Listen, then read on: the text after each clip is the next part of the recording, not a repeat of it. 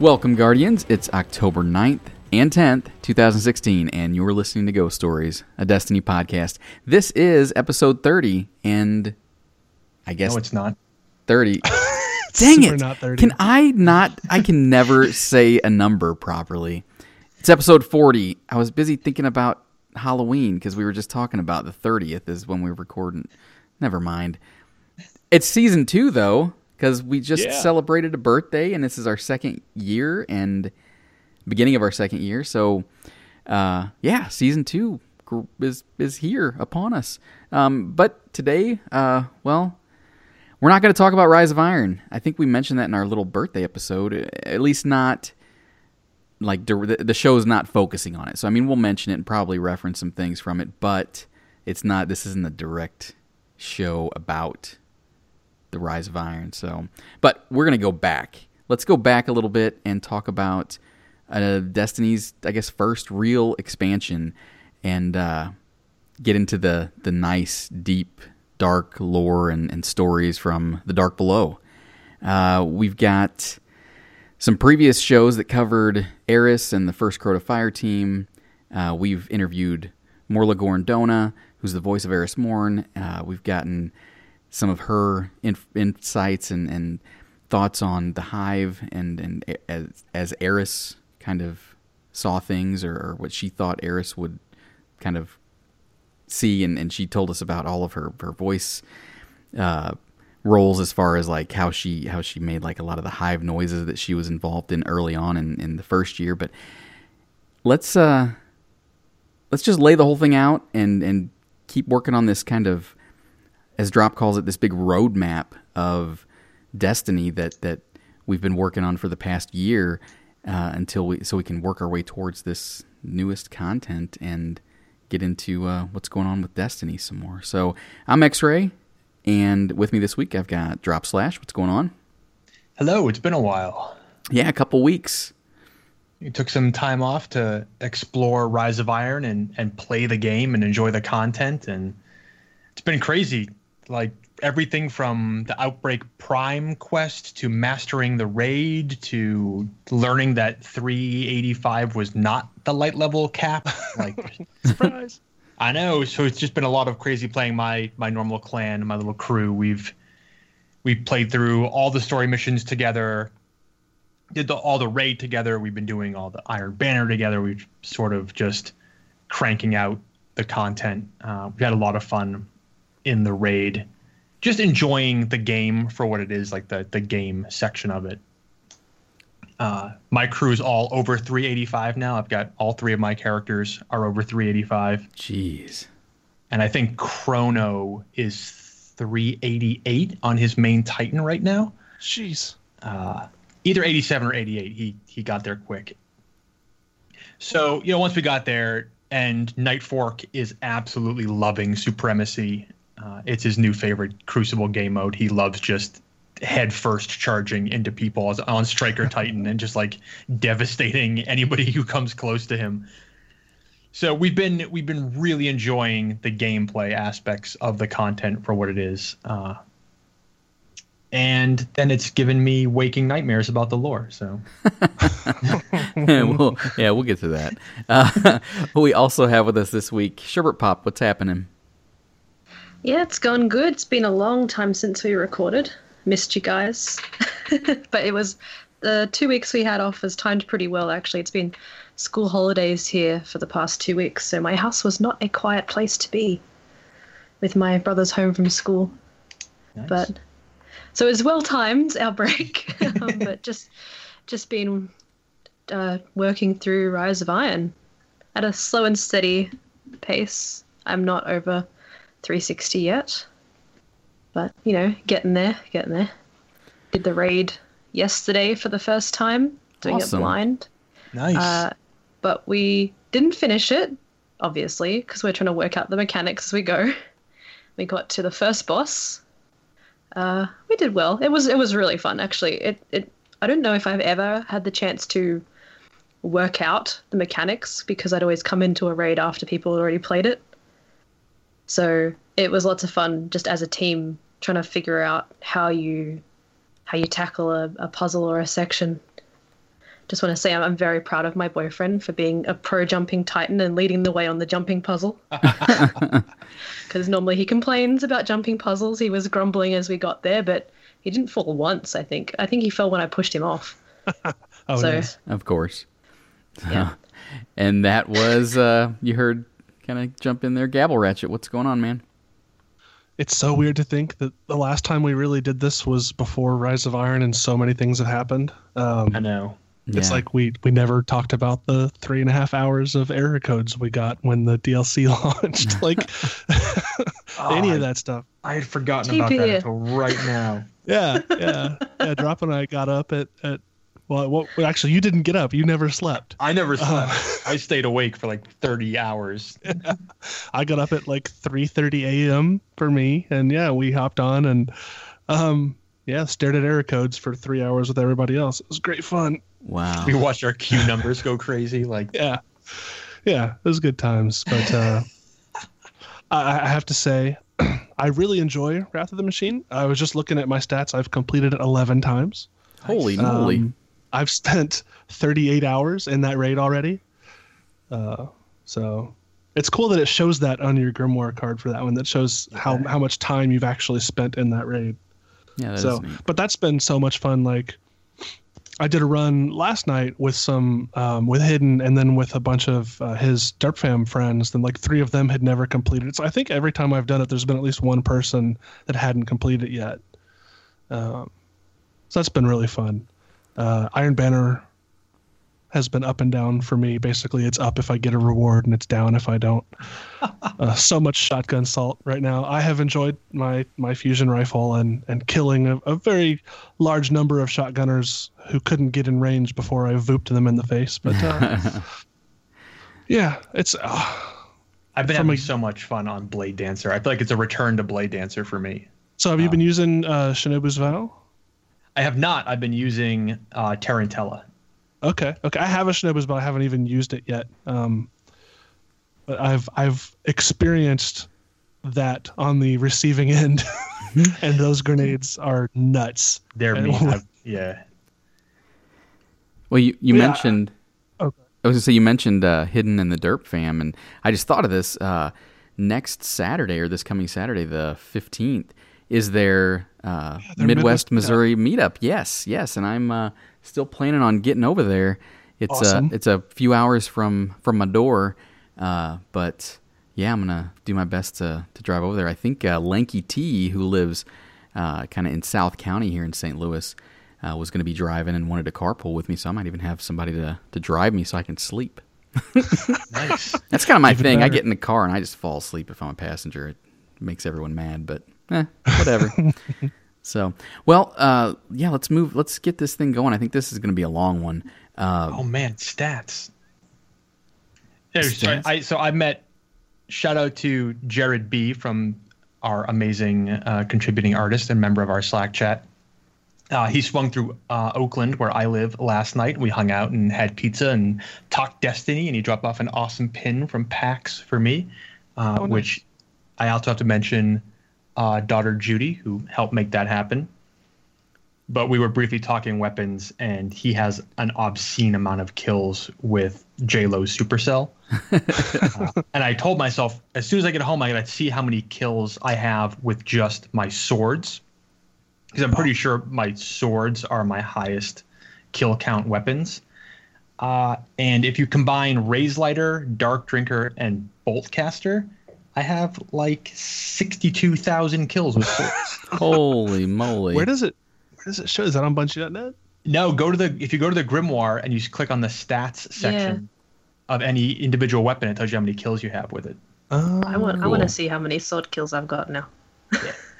Well, speaking of those two, speaking of Jared B and daughter Judy, they, when they were at PAX, picked up a few extra Union of Light codes that we've been running this screenshot contest for, and they extended it another week. I think it was supposed to end this weekend, but they pushed it out another week just so people could jump in. So if you're interested in trying to win yourself one of those Union of Light codes, head on over to DestinyGhostStories.com to find out some information. about it. But essentially, if you're on Twitter, you can throw the hashtag DGS Iron Rises on a screenshot, or you can email your screenshot to dghoststoriesironrises@gmail.com. But if you don't remember that, and like I said, just go check out our website, and we've got it posted over there.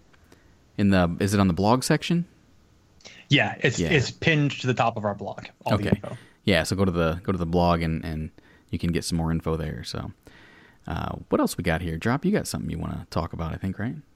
So, I was pinging our Slack chat about this, and we had a lot of discussions over the past 2 weeks about what we're going to cover next as we jump into the second season of Ghost Stories. And Rise of Iron is the obvious one because it's brand new and it's right on the front of everybody's brain. But we don't know everything yet. Like, we had a discussion last week about if we were going to cover Rise of Iron, and Iron Banner hadn't even started yet, so we hadn't even seen Ephrodite.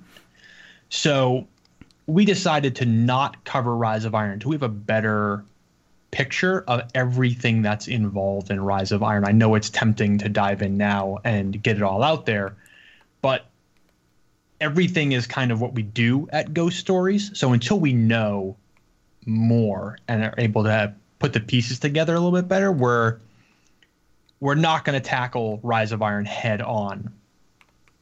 But like you mentioned in the intro, we are going to build a bit of a roadmap towards Rise of Iron. We're going to take a long look at how we got here by pulling apart everything that's come before. Part of that is because Rise of Iron plays hard on nostalgia. And there's a lot of callbacks to Year One and Vanilla Destiny and things like that. But a lot of people who play Destiny right now weren't Year One players. So some of that nostalgia that we find so fond and endearing may not resonate with everybody. So let's help explain where some of that nostalgia is coming from and where some of those Year One things are coming from. And there's also a lot of other things in Rise of Iron. One of the big ones that I picked up on was the conflict that exists between the Hive and the Fallen, and that goes all the way back to the third mission in Vanilla Destiny. So it's not just some new thing they invented because they thought it would be cool. There's a deep history of conflict between the Hive and the Fallen. So I want to go into that and explain some of these things before we jump into Rise of Iron head on. So that's really what we're going to start doing. We're going to get to Rise of Iron, but we're going to paint the whole picture on the way there. So, yeah, I think that's something great. We're like the only outlet that's going to be able to do something like that on this level of detail. Yeah. So I think what I write here, Rise of Iron is the dessert course of Destiny, the Destiny 1 meal. And while everyone is super hyped for dessert, there was a lot of delicious content in the previous courses, so that's where we're starting. It's like the sugar-free pudding. Yeah. I mean, I don't think. I think Rise of Iron is dessert made out of pixie sticks. And it's like skip all the pretense and go right to the flavored sugar. Just inject it directly. Yeah, like. But you can't get to dessert without eating the rest of your meal first. So I want to take a look at some of that stuff and where we've gone into in the past. We've talked about the Taken King. We've talked about House of Wolves. We talked about First Crow to Fire Team. Well, let's talk about the expansions that gave us all that stuff. And that's what landed us here at the Dark Beyond, or the Dark Below, and the Dark Within. So we're going to break those missions down and that expansion down and set the stage for what happens in Rise of Iron. So that's why this is not a Rise of Iron episode directly. And may not be one for a while. Or ever, Correct. Really. I mean, because the Grimoire is going to be so intertwined with everything else, it's just going to kind of get mixed in. So, and that's another big part of it. Like, Rise of Iron gives a ton of Grimoire that references things that happened way back. So to me, it seems silly to jump into Rise of Iron and start talking about things that reference topics we haven't even covered yet, when those things came way before. Right. I mean, it's you can't just lump it all into this one thing. It's got to be, it's fed off of what we've learned over the past 2 years to some degree. I mean, there's some new stuff, but yeah, it'll be fun as we we'll definitely make note of what's new and what's old, and we always kind of try to reference where the Grimoire came from, so we'll keep doing that. Just do our thing. You be you. And I'll be me. Wait, that's what you just said.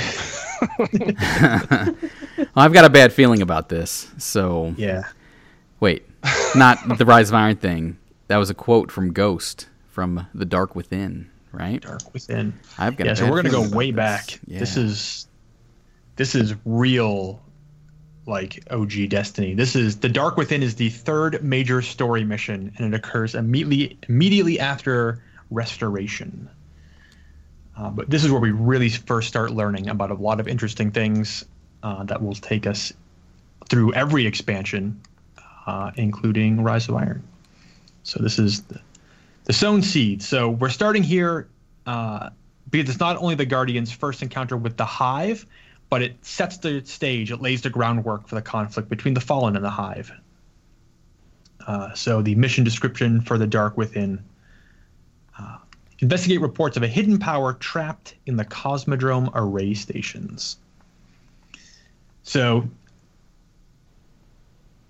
the context of where you are in the game when this mission happens, not a lot seems amiss. It just seems like a very small mission. Like this is running up, and you don't even make it to Skywatch. This is the one where you hit the closed door. And let's just talk about some of the dialogue here, because this is the mission that gave birth to a million memes. It really did. So the opening, or this mid-mission dialogue, said there are reports that the Fallen back at the Cosmodrome are keeping a pretty tight guard on the old Skywatch.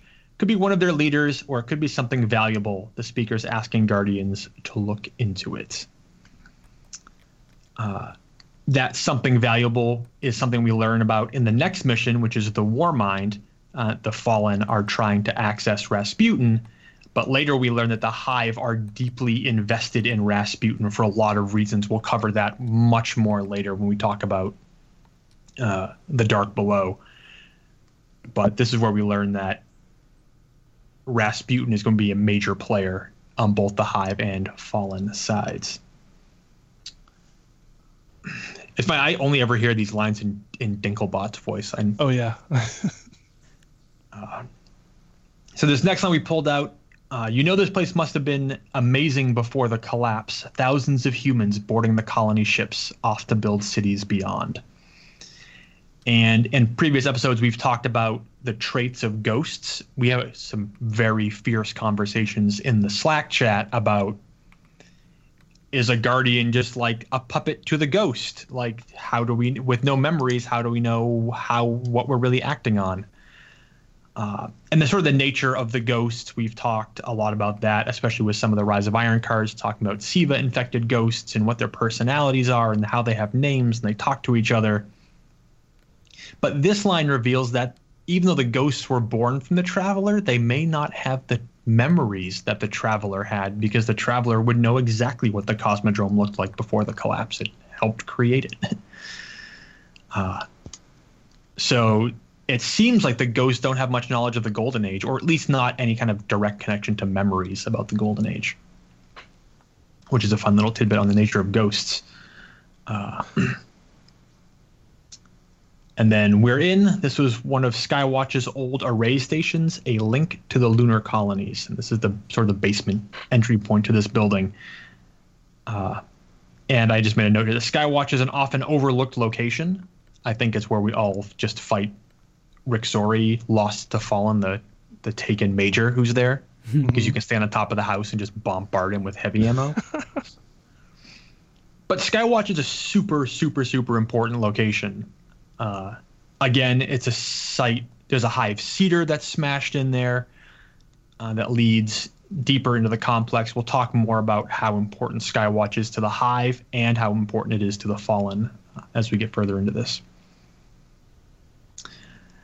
You open the door. The Hive, they're already here. I pulled this out because it's an interesting choice of words, using already, as if Ghost was expecting them to be there, just not this soon. Yeah. So that's a weird line.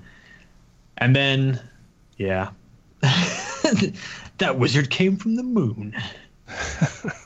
A line that sparked 1,000 memes, like all the way back from. Was this mission available in alpha? It must have been. It's only the third mission.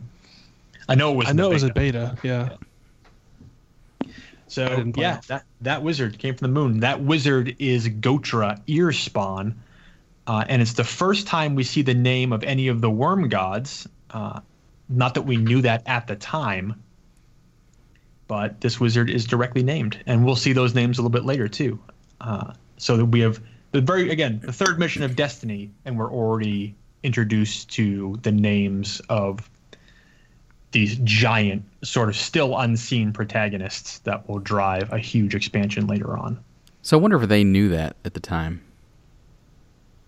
I mean, I suppose we could ask Seth. Yeah. But I wouldn't be super surprised if that was just like a thing that they just threw in there that was sort of vague, referencing something that they were like, yeah, somebody will write something later that'll fill this in. That's kind of what I was thinking was, maybe he was given the current story as it is prior to writing, about the worm gods, and then just kind of built on that and said, oh, well, here we go. Here we can take some of these references and name them. So be fun to find out. It would. It also creates an interesting connection here. So that wizard is part of the spawn of Crota, that particular house of Hive. So I wonder what Ear's relationship to Crota is in this case. We'll talk way more about Crota as we get into the Dark Below. But we don't know the effects really that the worm gods have on individual houses. I mean, houses from individual sort of sects of the Hive. Because we know there's the spawn of Oryx, there's the spawn of Crota. There's these different branches of the Hive, and how they relate to the worm gods we still don't really know. So, and then we have this next line that we've talked about in the past, and how it muddies up the timeline. So the Hive haven't been on Earth in centuries. The darkness could be a lot closer than we think. We should probably get moving. Yeah, the Hive haven't been on Earth in centuries. That doesn't seem right.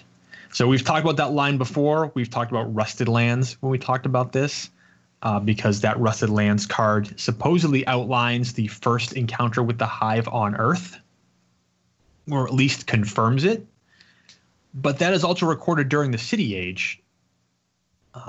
At least it's recorded to the point where there's a speaker.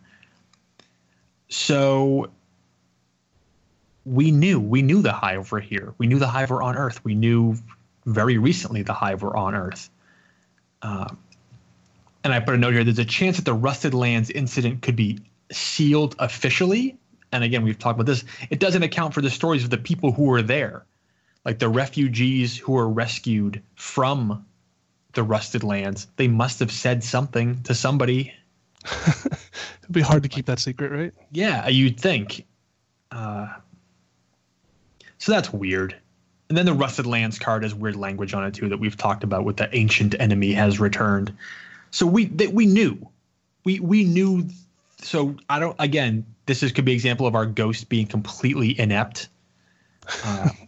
Like I wonder if when he was flying around the Cosmodrome looking for us, he actually did have a headset on and he was just listening to music and not paying attention to all the things that were actually happening out there. Well, see, then it makes that comment weird about the Hive, they're already here. And that makes it seem like he was expecting them to be there, but just not. Like, it's either he expected them to be there, or he expected them to come to Earth at some point. So why does he sound surprised later on, Right. Well, there's like a line later. later. They're already here, so soon. Like, yeah. Yeah. So... And it's funny because he speaks another line. We'll talk about it when we talk about the world's grave, when he says the Hive have been seeding Earth for centuries, which directly conflicts this line saying they haven't been here for centuries. So it's just like, thanks, ghost. What? Well, centuries is one of those words you can throw it around and it might mean 2 or it might mean 7. No, well, it can't mean 7, right? It can't mean more than 400. Right. Because now we have the Iron Lords and we have Saladin and we have this 400 number where, so this means that the Iron Lords must have never encountered the Hive, or they would have probably left some record of it somewhere. But this line also, I was thinking about this line about the Hive haven't been on Earth in centuries. There's a lot of debate over the Raze-Lighter card and where the Battle of Burning Lake was. Yeah. Shaxx directly references the Battle of Burning Lake. So Burning Lake couldn't have been on Earth, or this line really makes no sense. Because that would have been like an official Vanguard tower encounter between the forces of the Guardians, the Vanguard, and the Hive on Earth in recent history, like prior to Mare Imbrium. Yeah. So Burning Lake. That would be very well documented. Yeah. So again, I get concerned that our ghost is a little special, and maybe he's not paying attention to everything that But then again, it's like he's read the entire Toland's journal, and he's downloaded all of the World's Grave, and it's like you know everything about everything. How could you not know about this? He's heard the legends. Apparently, he knows how tall a Gate Lord is, at least. Yeah. Except he doesn't know what a Gate Lord is or what the Vex are. 3 stories tall. Time? That doesn't sound right. Where have you been? What were you doing before you found me? Well, we haven't talked about this either, but there's that line when you first land on Venus where he's like, or maybe it's Mars, we thought this was all lost in the collapse. And then it's like 5 minutes later, Vanguard, the Guardians used to have machines to track the Vex. And it's like, but I thought we hadn't encountered them before. What? What's happening? Anyway. Hey, we were much more powerful once. Once.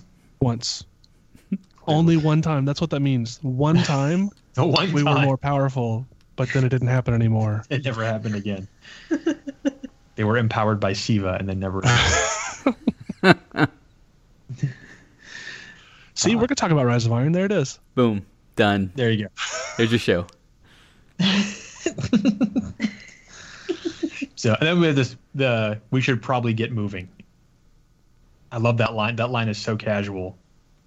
Because you have, the darkness could be a lot closer than we think. We should probably get moving. Like where? Where The end of the world is coming. Yeah, we should probably leave, I guess. Maybe. Where should we get moving to? Yeah, but we ripped the claws off this corpse. We should probably get moving and give it to the Vanguard. So this is something we haven't talked about that we're going to mention later on, is that these missions were a little bit different in the original vanilla Destiny than they were after the whole questification of Destiny. Yeah. So this warping claws thing, which was taken from defeated Thrall, I think this is only in vanilla Destiny. Is this still part of the questification thing? Like you bring these warping claws? I bet it's not. I don't know, though. I haven't done this in so long. Because you can skip tons of these missions in Destiny 2.0 after the Taken King. So, but yeah, you have to bring claws back. And I like your note here because the Vanguard just won't take our word for it. We are a new Guardian at this point. But it's not like our completely accurate description of the things we just encountered wouldn't be worrisome, since we had no other way of knowing what the Hive looked like, because we hadn't encountered them yet. So let's just bring their hand. I found this hand. So let's talk about that. Let's talk about how nobody but us had ever gone to that door before. So in the context of where you are in the game when this mission happens, not much seems amiss or awry. You're just running sort of sorties here for the Vanguard. But when you look at the bigger picture, this mission slams into the game wall pretty harshly. The implication that the Hive have been using the Cosmodrome as a breeding ground for a terrestrial army for quite a while. So how are we the first person to happen across this? We know from in this section of Earth that we patrol all the time. I know. Well, so I was thinking about that, where it's like, well, our ghosts found us in the Cosmodrome, so maybe we're sent back to the Cosmodrome to investigate, because that's like our home turf, kind of, maybe. But then we talk about Six Coyote. The Six Coyote patrolled the Cosmodrome pretty extensively. And then the Iron Lords They're right next door. if you go to Fellwinter Peak, especially now, you won't be able to right now unless you have an Eisenfire token. But if you go to the cliffs and you look at the Cosmodrome from Fellwinter Peak, you can see cedars smash into the ground. Yeah. So how did the Iron Lords never be like, oh, I wonder what that thing down there is? Their whole thing was the Cosmodrome because they're so close to it. How they not know the Hive were there? It's probably just Rasputin stuff. Nothing to worry about. Let's feed the wolves. And even then, yeah, that's a great example. So we know that the Hive have always been interested in finding Rasputin. And if the Iron Lords went looking for Rasputin, how do they never encounter the Hive? It's really weird. Yes. Well, so a while, though, is a lot more kind of arbitrary number than centuries. I mean, centuries, we can define that by 100, 200, 300 years. A while could be, what, a week? I mean, technically, who knows with that one, but... True. But the whole thing is weird because it's not like the Hive are only locked away in that one room. You can go patrol the Cosmodrome and they're in like every cave. When you land in the steps, they're right below you. Yeah. With question marks over their heads for the first time. Correct. Yeah. So it's weird also because the storyline is playing to the fact that you are the only Guardian, right? You are the Guardian. And so you are doing these things for the first time. And it lives in this murky spot between, are there hundreds of Guardians? Because canonically there are. But we're the only Guardian who explored this particular path of thing. I mean, Ghost even says in the very next mission, no, Ghost says in this mission, the speaker's asking Guardians to look into it. So how are we the first person, We had the fastest ship. We got there before all those other slow boats. The fastest piece of junk we just rebuilt. Yeah, I mean, I don't think you even have a Sparrow at this point because you haven't activated the grid yet. Right. Because that's part of the one that takes you to the Forgotten Shore. So there's some weird timeline-ish issues here. Again, we know outside of the game that Rise of Iron wasn't even a thing. But this leaves this sort of open loophole, even without the Iron Lords involved in the view from Fellwinter Peak. How did Six Coyote never encounter the Hive in the Cosmodrome? How did no other Guardian but us encounter them in the Cosmodrome? It just seems like if Cedars are smashing into the Cosmodrome, that we should be the first person to find them behind a door. Right.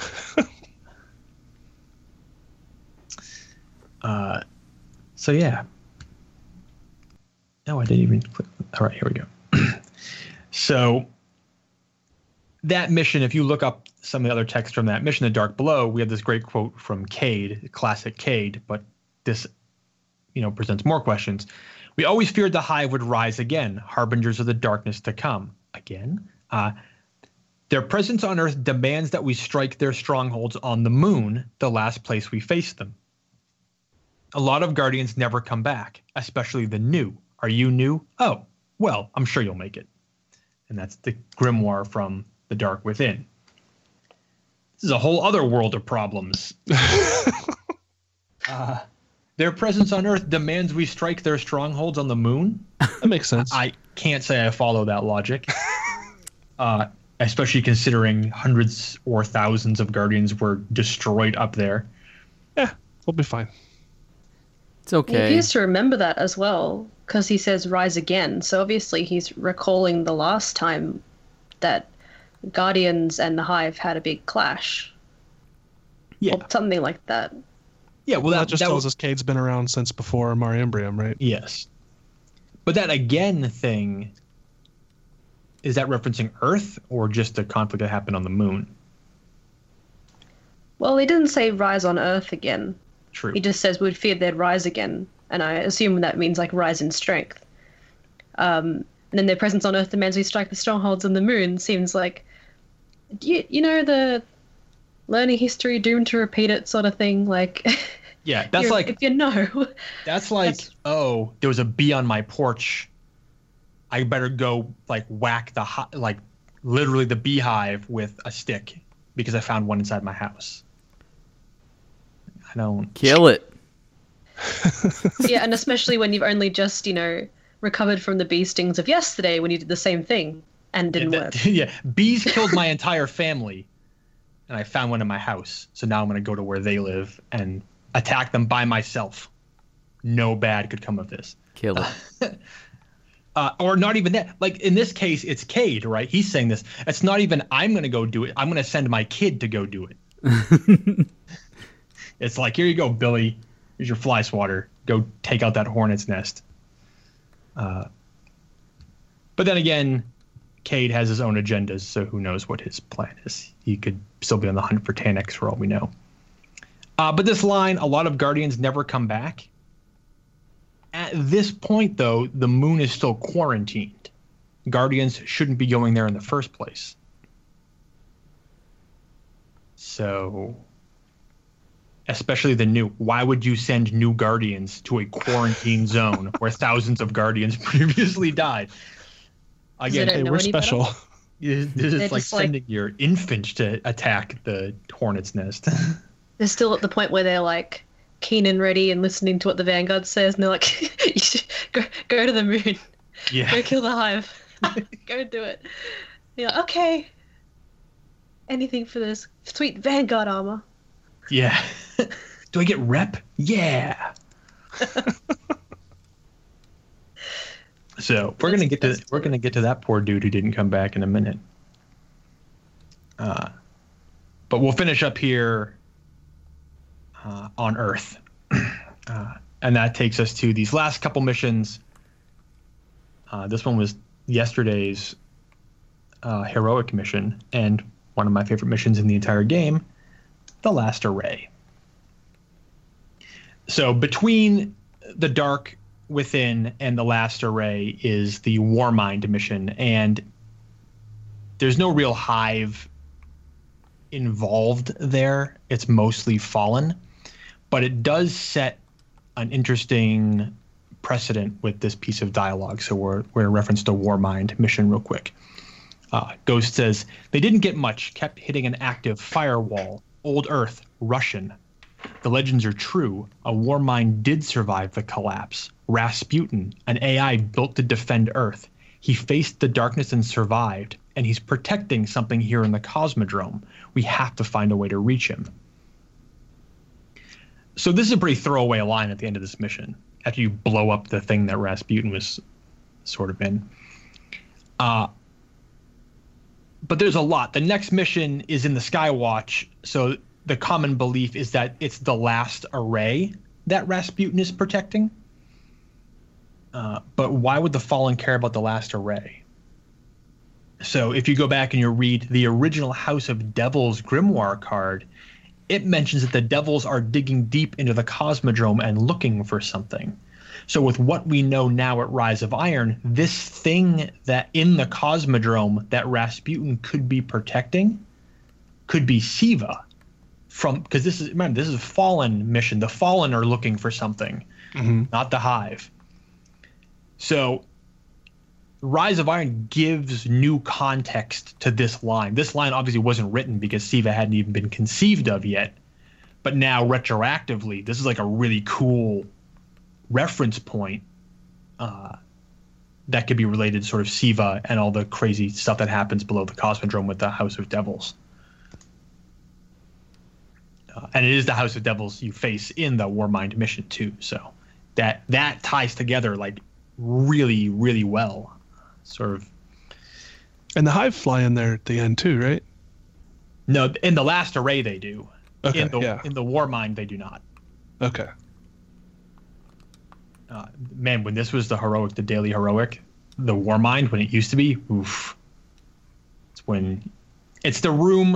It's the first room you're in the Omnigul strike. Just reversed. So the left-hand side where when you run in the little bunker and you can shoot straight forward and the hive come out of the right. On the left, where those hive are hanging out, that is where that room is where this mission takes place. Okay. Yeah, I mean, go back. I mean, I went and played a couple of these old missions just to become refamiliarized with them. And we retread a lot of the same paths, and a lot of these locations become really, really significant. So, yeah, that's the Warmind mission. That takes us to the last array, which, again, like I said, is probably my favorite mission in the game. The music's awesome. The implications for the story are awesome. Everything about it's awesome. I wish the whole game was this style of mission. There were reports that a team of Guardians went dark near the old Skywatch. They were running a mission for Dead Orbit, had codes to a hidden array that could reconnect us to the other colonies in the system. If we can find their ghosts, maybe we can open that array. And that is the beginning of the last array mission. And this mission is significant. This is the first time. I mean, I guess it's not the first time, but it is a mission where we encounter both Hive and Fallen, and we get confirmation from Ghost that the Skywatch and the Cosmodrome are a Hive breeding ground. Which means that Omnigul's down there somewhere. I have no thoughts on Hive reproductive processes. But apparently she's down there spawning a whole bunch of new ones. And we have this line, the Vanguards say they're spilling onto the surface now, keeping the Fallen busy. So this is when we really learn that the Hive and the Fallen have their own conflicts. Yeah. And we encounter that in the first part of the Skywatch itself, which, in Vanilla Destiny was a dangerous zone to be in. You've got Hive, you've got Fallen. There's that Hive Knight that lives in that little hidden room underneath. Sometimes there's an ogre, which is even crazier. Oh, yeah. Yeah, that room, when I first discovered that room, like, oh, what a cool, I wonder what's down here. And then you jump down there, it's like an ogre just like waiting for you. And you're like, how do I get out? Is that the one off the edge in Skywatch? Yeah. Yeah. Yep. Yeah, I have so much fun with that because if it's a knight, it's fine. He'll just charge up the side and I kill him. I have had the ogre glitch out so much that you run down there to shoot the ogre because I want to farm them or something. And you're like, the ogre is not here. He has not spawned. And then he spawns on top of you on the edge. Like he just pops in while you're standing there wondering where the heck he is. The number of times I've been killed from an ogre slam because he spawned on top of me and just punched me into the ground. Mm-hmm. And I was like, I really just want to farm stuff. And this zone is going to become really, really significant in not just in the Dark Below, but also in House of Wolves. This is a major battleground for the House of Wolves. They try and retake the Skywatch. And the patrolling wolves used to drop there all the time, and they were not easy. So this is, we run back through here in Will of Crota. There's all kinds of stuff that we're going to talk about with the Skywatch. The Taken are there now. Again, the Taken, super important. They send a general there. So this is an often overlooked, but very, very important location.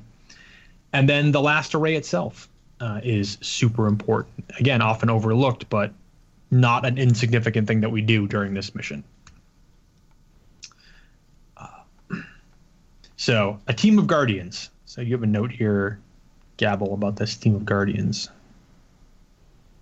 Oh, about them potentially being the group that Zavala talks about being scattered across the Cosmodrome. Yes.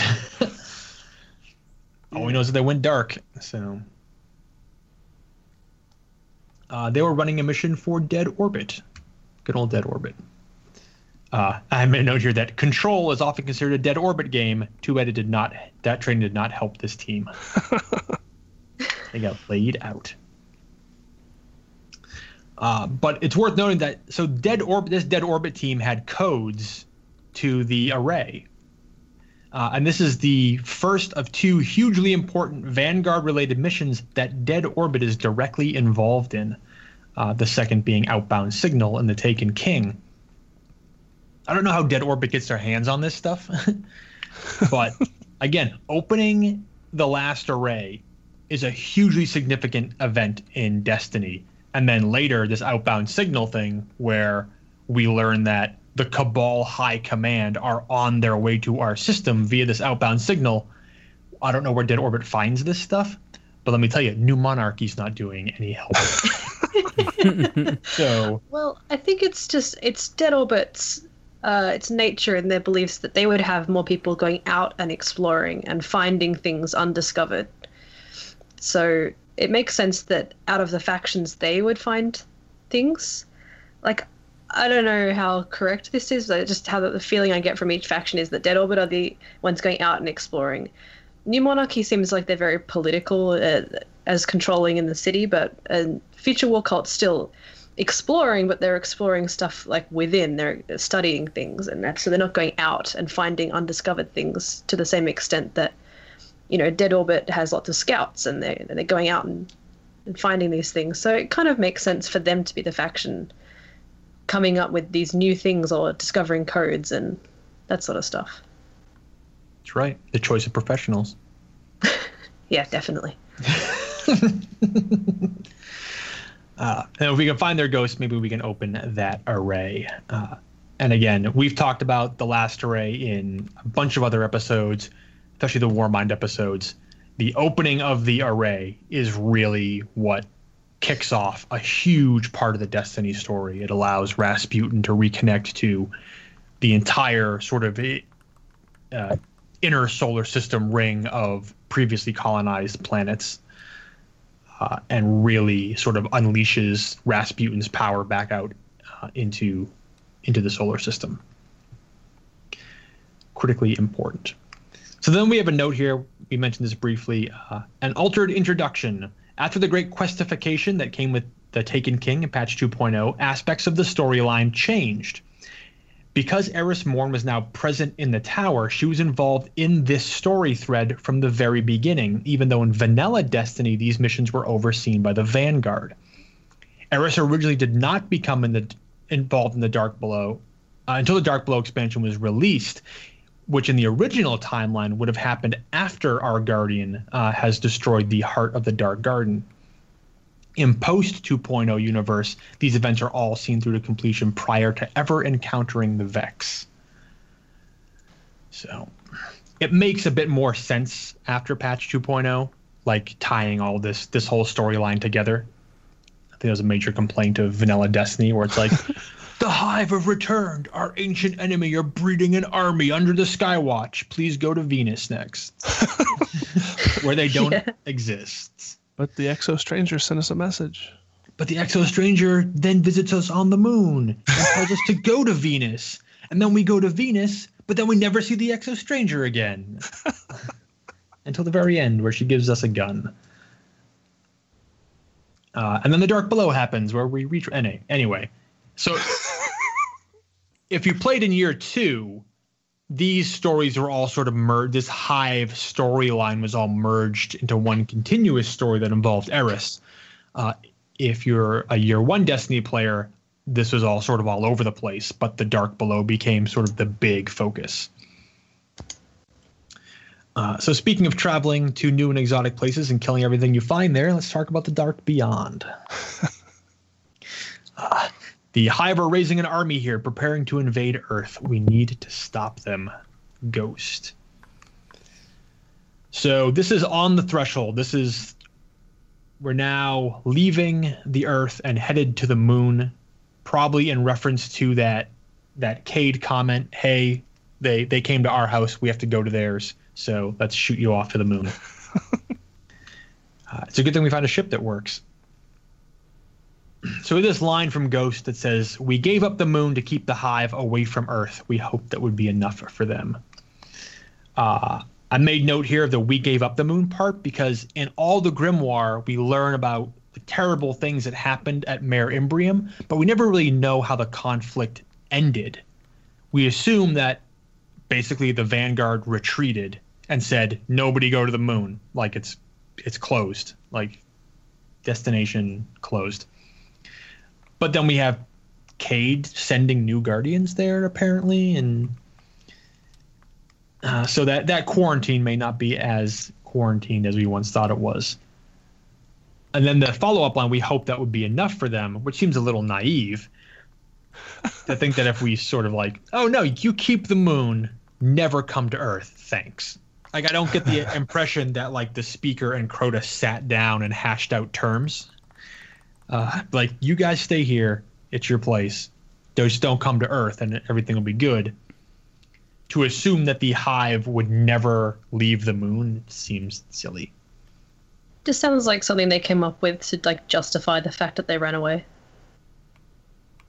Like, this does. we retreated. It's just we thought it would be enough for them, you know. Like we weren't forced to retreat. We did it out of, you know, thoughtfulness because we thought it would be enough. Like, it just sounds like it's a cover up. This line, well, yeah, this line, especially in Dinklebot's voice, this line very much seems like totally. Oh, we gave it up. We made the benevolent choice to spare lives and back away. Let them have it. Like, fine, you have the moon, but you know it's our choice that you have the moon. Exactly. It was our decision to give it to you. We got routed and booted off. Yeah. And of course, now we know that inexplicably Oryx told Crota to chill. Yes. Which, whatever. Man, that is still an answer we don't have. And I would love to know why. Because they had us. It was done. Dead to rights. They could have smashed the moon directly into Earth and just eaten the Traveler right then. Tasty. So we're on the trail of an unknown Guardian. This poor dude. Yeah, why was he violating the quarantine? Maybe Cade sent him there because he was new. Like the moon hazing ritual. Yeah. This is like initiation to be the Vanguard. You go to the moon. If you come back, we'll talk. This poor guy. We don't even like this guy. Never even gets a proper burial. We just leave him there. And then they drop a rock on him. That's his proper burial. And then he That's shows as up proper again. as it gets. And then he shows up again in Clovis Bray. Incinerated, apparently. Poor guy. I once theorized. We talked about this in the first Crota episode. I once theorized that this was Vel Tarlo. This mission makes that accounting impossible. Yeah. But he is wearing an Eris shader, if you look at his armor. Anyway, an unknown Guardian. So, a Guardian came here searching for a way into the Hive fortress, but he just disappeared. Let's pick up his trail. His last known coordinates are up ahead. The Guardian's last report said he captured this old accelerator from an unknown fallen house. Some of the equipment shows recent activity. Had to be the Guardian's ghost. So this dude was recent. This is all recent. So, and that sounds like super official. Like, yeah, exactly. He came here searching for a way into the Hive fortress. He didn't just stumble on it. He was like, I'm going in there. Yeah, he's legit looking for it. Why? Cade. Blaming it all on Cade. Cade would just like go raid their fridge or something and bring me back something. He's like really bored one day. He's just sending Guardians to go do stuff. Yeah, well, I mean, that certainly seems like it would fit Cade's MO, right? Like he's bored, so he flips a coin. I'm gonna send a Guardian either to the moon. Like, I'm going to send him either to the quarantine Hive fortress on the moon or the military exclusion zone on Mars, where their death is pretty much guaranteed. What will entertain me more? And he flips a coin, and it's tails, so he sends this poor dude to the moon. I can totally picture, like, a full cutscene. Cade's there, leaning against the table, flipping his knife, and Ikora comes up like, Cade, you have sent 6 Guardians to their deaths this week. And he's just like, Ikora, I'm bored. No, I want to go out of the tower. Yeah, if you let me go, that wouldn't happen. This is what happens, Ikora. Oh, I can totally picture that.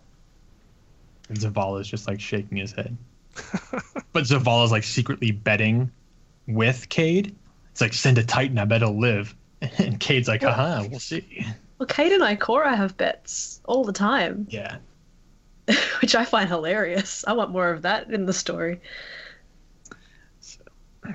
So this unknown fallen house turns out to be House Exile, the house we probably know the least about. Our first introduction to House Exile is here, although later the House of Wolves will push deep into the Hive territory on the moon. We know that House Exile sort of lives like on the fringes of the Hive. They're an outcast house. They're sort of cobbled together on the moon because theoretically nobody went there. Like, if you're going to pick a spot where no Guardians go, since you're likely to get your head blown off otherwise. And then we just go there and do it anyway. So. And they don't have, I don't think they have any like house sigil on their capes or anything. So it makes sense that at this point they're sort of unknown fallen house to us. I'm pretty sure the Vandals don't have any pattern. It's just green. So, yeah. Yeah, it's just green. So it kind of makes sense then that they're not a known fallen house at all, because we would see them and not be able to identify who they were if we hadn't really encountered them before. And technically the moon should be quarantined, so there shouldn't be anybody there anyway. But yeah, I mean, they do have some structure. We learn in House of Wolves that there is some structure to House Exile. They definitely have a Baron who we end up killing. But yeah, I mean, they're pretty low quality house, sadly. I wonder what Shiro knows about them, since he seems to know everything about all the Fallen. But not major players right now. They ambush us. Ghost gives us that line like, "Oh, we're being hunted." And it's like they sent a servitor and a bunch of dregs after us and some Inviso Vandals. But clear that they couldn't kill the first guy. What made them think they could kill us? But anyway, he was looking for the remains of an old colony base not too far off. Maybe he's still there. At this point, we don't know it yet, but we're retracing Eris's steps. Looks like he set up camp here. Let's see what he left behind. And then, you just got to protect a ghost while he scans the computer. Then we had this great line. His notes. They're all about a place called the Temple of Crota. It's not far from here. Sounds like a death trap. First things first, who called it the Temple of Crota? So, again, this is a super nitpicky thing, but whatever. I've had people send me messages saying I don't nitpick enough anymore. The name the Temple of Crota comes from Eris and her fire team. She literally says, "We called it a temple where we first saw Crota." So, but what if she's talking about at Mare Imbrium when they first saw Crota? I guess that's possible. That's the only way it makes sense, right? Yeah. Otherwise, yeah, it's because at this point she's still in there, right? So she couldn't have come out and told this guy, "Hey, you're at the Temple of Crota," because she's still trapped in the Temple of Crota. So, but that's true. Yeah, it could be a Mare Imbrium reference. They call it the Temple of Crota. And there's actually a bit that is about that concerning Mare Imbrium, but again, sounds like a death trap. First of all, it's not far from here. Why do we need this guy's notes to tell us that?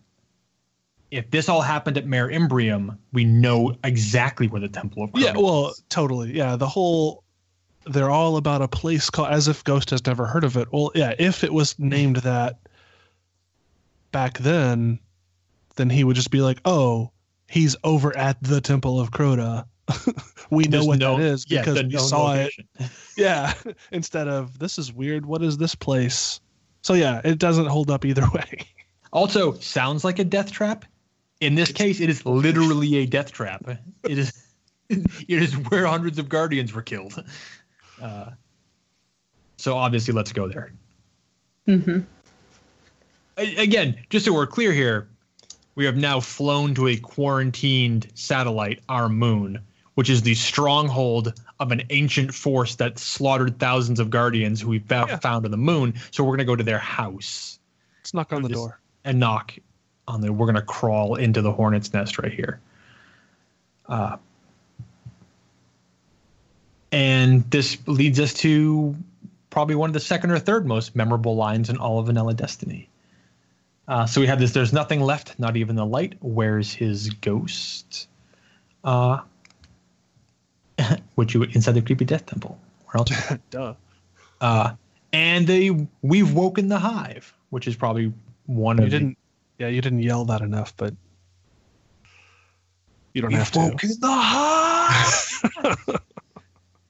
Again, year one Guardian is Dinklebot screaming this into our ear.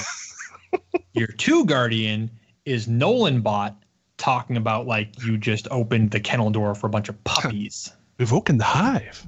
Yeah. He's almost like asking a ooh. question. Did we do something bad? Like when I first heard that in his voice, I imagined the gates open and like kittens come running out. Like, oh, we've woken the hive. Like the thrall come out like shyly forward, and you're like, "Come on, it's okay. Come on, you can come and rip me. It's okay." Like you're like, "Are you sure?" You like individually wrapped light candies that you give to them. We've woken the hive. Oh, Oh, they had the little Z's over their heads, like they just woke up. oh, they're sleepy. Yes. So cute. The term "woken" has been widely discussed in our fan chat. Technically, it's an inaccurate term used by Ghost, as clearly the hive were already awake when they killed the Guardian in front of the door that we just talked about. That dude didn't have like a stroke and pass out right there. Like the hive killed him. Also, I like the idea that the hive are woke, but. So the proposed series of events is the unknown Guardian approaches the door. The hive open the door from the inside. They kill him and take his ghost. We arrive shortly thereafter. The hive reopen the door and attempt to kill us. Then the hive have a bad day because we murderate all of them. But it's also important to remember when we're discussing the Slack chat and before, it's important. Ghost never scans the door to the Temple of Crota. He only scans the Guardian. That door is opened from the inside. Yeah. So we didn't wake them up. Like they were there waiting for us. They just killed a Guardian and took his ghost. And I'm sure the second they sensed another one outside, they figured they're just going to do the exact same thing. Yeah, also, who was this lame Guardian that was weaker than our like level 3 self? This Guardian was like the chump of Guardians, unfortunately. So Cade really was like, this guy's not going to cut it. Go to the moon. Where did this guy even get where is this guy's ship? Where did he even get a ship? How did he get to the moon? Maybe he was rezzed in like the city, and he just crawled up to the tower in like an elevator or something. And Kate's like, "You should go to the moon. I'm There's gonna this give you a temple. ship." Oh my goodness, Maybe- important mission, man." Maybe he was rezzed right there. He like got rezzed and be like, "Hey, let's go do stuff," and then the hive come out and just kill him. He didn't make it like 2 steps. He didn't even have his Kvostov yet. Right. He's totally There's unarmed, weapons no there. Did he have grenades. any? He just opened the door with no weapons. Does he have Clearly any he died weapons because he had no near double him? jump. He had no double jump, no super, no grenade. Weak. Just good work. Does Good work. Did he even know they were bad? He's like, "Oh, I better find some civilization to get started as a guardian." Oh, door. But no, but His he ghost was must. an idiot. Like, here's Yeah. the tower. Yeah, exactly. That's what I was just thinking. It was like, who's this dumb ghost that would res him right there? And I mean, there's no mirrors or anything, so he'd see the thrall running out and be like, "Fellow guardians!" But he did. He reclaimed the accelerator, which means he fought Right. off House Exile. Yeah. So he's clearly somewhat capable. Right. But is House Exile somewhat capable? I mean, that's a good question, I suppose. Like, House Exile's like sitting around picking their ears, and this guy just walks in and punches them all in the back of the head when they're not paying attention. I reclaimed it. Just throw a rock at a drag while it's trying to throw a lightning grenade. It drops it at its feet and it just blows them all up. I love doing that to the dregs. You shoot them in just before they throw the grenade at you, and they just drop it at their feet. Yep. It's the best thing. I wish the moon still had low gravity, because I like the idea that this guy just marched in and started grabbing the fallen and throwing them like 500 yards off the surface of the moon because there's no gravity there, or low gravity there, I should say. Sorry. Anyway, so yeah, we bust in. This is a big spot for doing missions before Siege of the Warmind, which we'll talk about later, because you could just murder tons and tons of Hive as they poured out the door. I had my first triple Nova bomb here with a Obsidian Mind. Go inside, kill the Hive, go inside. The ghost is dead, but I can still read some of its memories. The Hive are raising an army here, preparing to invade Earth. We need to stop them. Again, in Vanilla Destiny, this was an ominous thing, but it didn't lead to anything. But once the Dark Below was released, this line took on a huge new significance. Where the Hives are raising an army on the moon, and the Dark Below is legit them invading the Earth. So it took a while for this line to pay off, but it eventually did. Now, when you play it in 2.0, you can follow this path directly. It leads right into the Dark Below content. So the wizard you kill here is named Varrock Earspawn, spelled V-U-R-O-K, although it is widely believed that she is the original version of Varrock, the bride of Ala-Kul, the Darkblade, given the presentations at the temple and then later descriptions by Eris Morn. It's worth on Varrock, the bride of Ala-Kul, is V-E-R-O-K, and this wizard is V-U-R-O-K. And we do not find out this information until way, way, way into the Taken King in the Sunless Cell Strike, and even then, there's only a 33% chance you will hear this dialogue from Eris. But then it's like, if this is Varrock, she should be way more powerful than our Guardian can handle at this point, right? Yes. Like, the bride of Ala-Kul, who thought himself strong enough to challenge Oryx, probably not a weak little wizard that a level 3 Guardian could handle. And we know that Varrock's thralls killed Vel Tarlo in that very spot. Yeah. Which makes sense. Like, so if you put the first Crota fire team, and we went through the whole first Crota fire team. We did a whole episode on them. But they go to that moon base. Then they approach the temple in this very area. The ground cracks apart. They're ambushed by, who knows, tons and tons and tons of Thrall, presumably. The temple door opens. More Thrall come out. Varrock is there controlling them all. That's how Vel Tarlo dies. The stalwart heart of the first Crota fire team. Give me a break. How does a Defender Titan die against a bunch of Thrall? He didn't have Helm of Saint 14, that's for sure. He didn't have Helm of anything. Oh, he was an Iron Lord, no helmet. No, but this is another. I was having this conversation earlier. Vel Tarlo, member of the Pilgrim Guard. Pilgrim Guard, Order of Titans, very devoted to guiding refugees into the city. Why was a member of the Pilgrim Guard on the frigging moon with the first Crota fire team? Talk about being out of your element. That's why he died. Yeah, no business being there. Ridiculous. Anyway, he gives a lot of Titans a bad name. I do not like Vel Tarlo much. So that dialogue you get, yeah. The dialogue you get in the Sunless Cell is Eris says the wizard Varrock was his being the Darkblade's mate. He slew a legion of Thrall in her name, marched on the king's throne at the head of an army built on hate and pain. Later, again, a 33% chance that you'll hear this line at the end of the Sunless Cell Strike. Eris says, "A pretender to the crown is dead. Know this, Guardian. Ala-Kul was there when we went down into the pit." What? Well, we don't know. Yeah, I don't know. How did Ala-Kul go from being at the Temple of Crota to a prisoner on the Dreadnought? Yeah. Why Yeah, why is Varrock there and not Ala-Kul? It makes... Yeah, no, that just makes no sense because... Okay. Can you imagine Can you? Oh, but how awesome would that be? Of like becomes like a daily heroic mission. The doors to the temple open, and instead of a bunch of thralls, Ala Kul comes running out at you.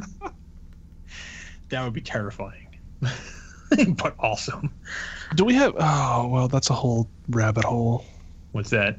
Well, do we know when ostensibly Ala Kul was put in that prison cell? Like, if he was on the moon, then the Dreadnought got here, and there's that ship that brought Irhalak and Iranuk to Crota's funeral. Did he ride back on that ship with them and then tried to assault Oryx before we did?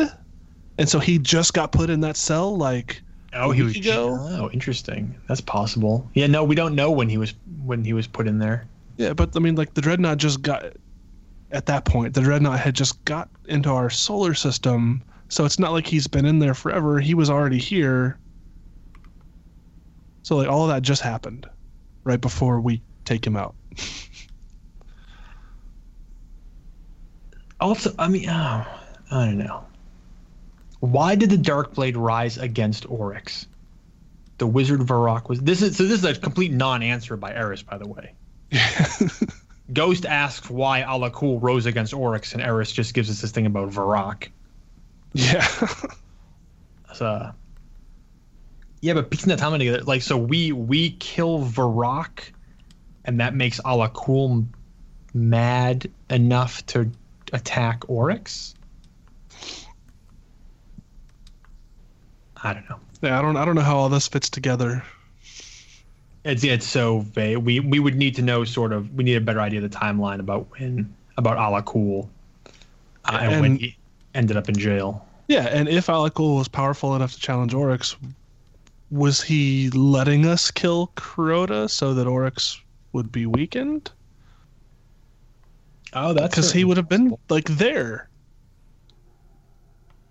But if that's the case, why did Ala Kul let Toland live? That seems like a really convoluted plan. Like, there's a fire team breaking in to kill Crota, and Ala Kul wants that to happen so he can challenge Oryx, but instead murders all of Eris's fire team, waits until she escapes, comes and finds us. We go through all this rigmarole, put together our team, go down there, then we kill Crota, and that's Ala Kul's master plan, and then rises against Oryx only to get tossed in jail. And then we go kill him anyway. Yeah, and I guess... Or did we, if... Ala Kul's not at Crota's funeral. And Ala Kul isn't powerful enough to have his own throne world, so he is dead, or he is powerful enough and he's not actually dead? Well, either way, the Dreadnought wouldn't be his throne world, so we killed him outside his throne. If he has one. If he has one. I have to imagine Ala Kul, the Darkblade, is an Ascendant Hive. Well, then he's alive somewhere.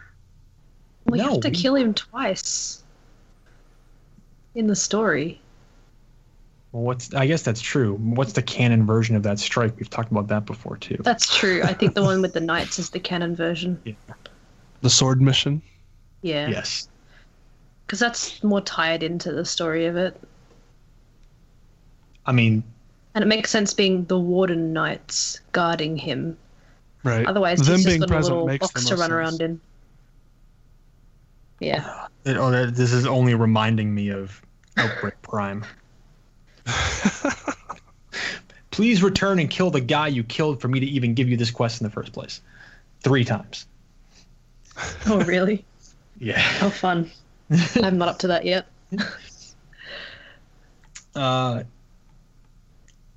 All right. So this is sort of this great foreshadowing, all these things that have just happened. Again, this all happens in Vanilla Destiny.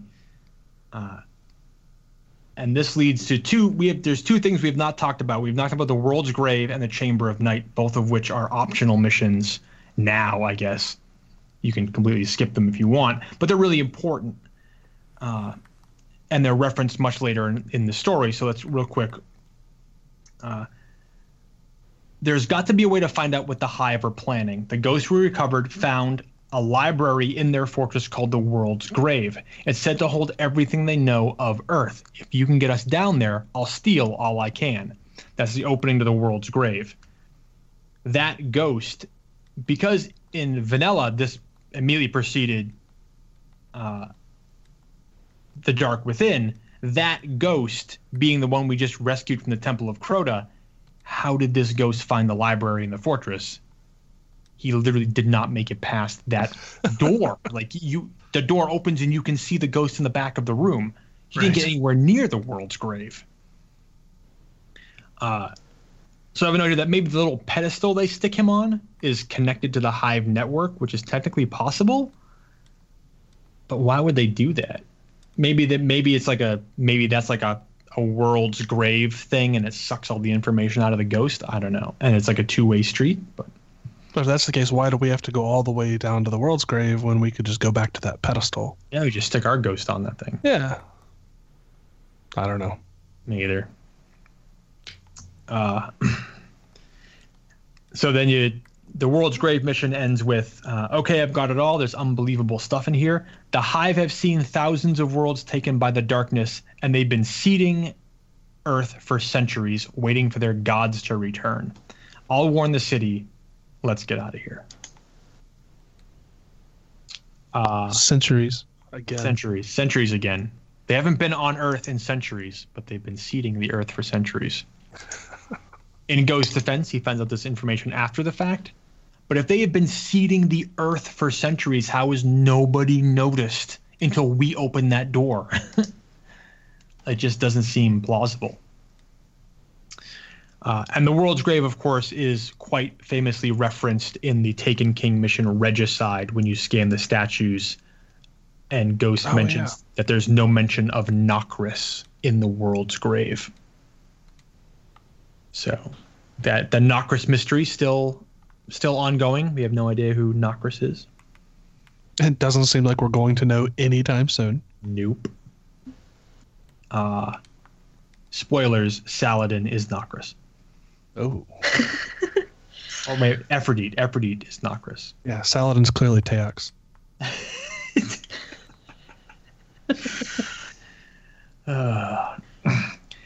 So, like I said, we haven't talked about the Chamber of Night, the World's Grave. We just talk about the World's Grave a bit. There's that description of the World's Grave. At long last, we have a chance to learn the Hive's ultimate goals. The Cryptarchs are in a frenzy, working day and night to decipher what you stole from the World's Grave. Ikora Rey. Note, a chance to learn the Hive's ultimate goals. After this is done, in Vanilla Destiny, we do not encounter the Hive ever again. We fly to Venus and deal with the Vex and the Cabal and that whole shenanigans storyline. This ultimate goal thing never comes back until the Dark Below launches. Which is especially weird because it's not like the Vanguard sends us to Venus. We get like a text message from a cute girl who's like, hey, come meet me on Venus. And we just follow it. Yeah, we just go. Yeah, like whatever. Ishtar region. Sure. Do we even get a message, or do we just stalk her? No, because she appears. Because the ghost turns around and goes like, "I tracked where that's from," or whatever. Yeah, we get a message. Yeah, because in Chamber of Night, I believe it's the Exo Senior says, "I know what you're about to do. Go down and face the Hive." Yeah. And come find me when you're done. That's right. Yeah. To which we say, sure, I'm just going to go down and murder all these Hive and no bad thing will happen to me. And then I'm just going to come find you on Venus. Where also no one has been in centuries. But and Guardians it's full of murderous robots. But Guardians had devices that could track the Vex. Yeah. So maybe we're not the first ones there, even though our ghost is apparently an idiot. But by this point, we already knew that. Yes. And also, we'll talk more about Chamber of Night. Chamber of Night is hugely significant to the Dark Below and to the Taken King.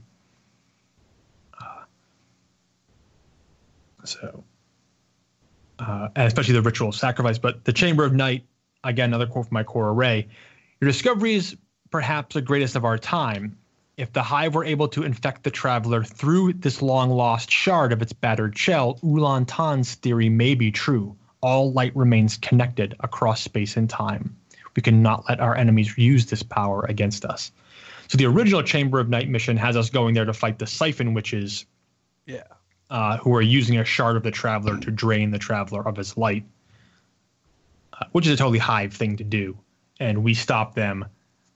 The shard vanishes. Who knows where that goes? Ghost gave it to Xur. Yeah, most likely. I can't wait to talk about Xur during Urn of Sacrifice. Jeez, what a mess that is. So that's our first encounter, the Chamber of Night, but we will be back there many times, and it becomes very significant in the Dark Below. We've talked about this in the past. I keep saying that, but we have. Again, my hypothesis that the Chamber of Night is where the first Crota Fire team was actually headed. They weren't headed down into the stills till much later, and not all of them made it there. And only 2 of them made it through the keyhole and into the Oversoul throne, and only because Toland dragged Ariana's husk there. But anyway, all of this leads us to the Dark Below, which is the first major expansion for Destiny. I remember the hype quite well. Oh, yeah. The cutscene with the green fire and Crota with his sword. This was a big deal. That was my dog sneezing in the background. Oh, the Dark Below was a huge deal. And for me, like personally, it was sort of like watching streamers doing Crota's End was sort of my first foray into like the overall Destiny community. Before that, I'd basically just played this as a solo game, and then I was like, oh, there's all these people doing all these things. This is interesting. Okay. So yeah, Dark Below, good stuff. Yeah, it was a bit like all the mystique about Eris and Crota and all the rush to be like, has this been telegraphed? Like, are there parts of this story that we already know?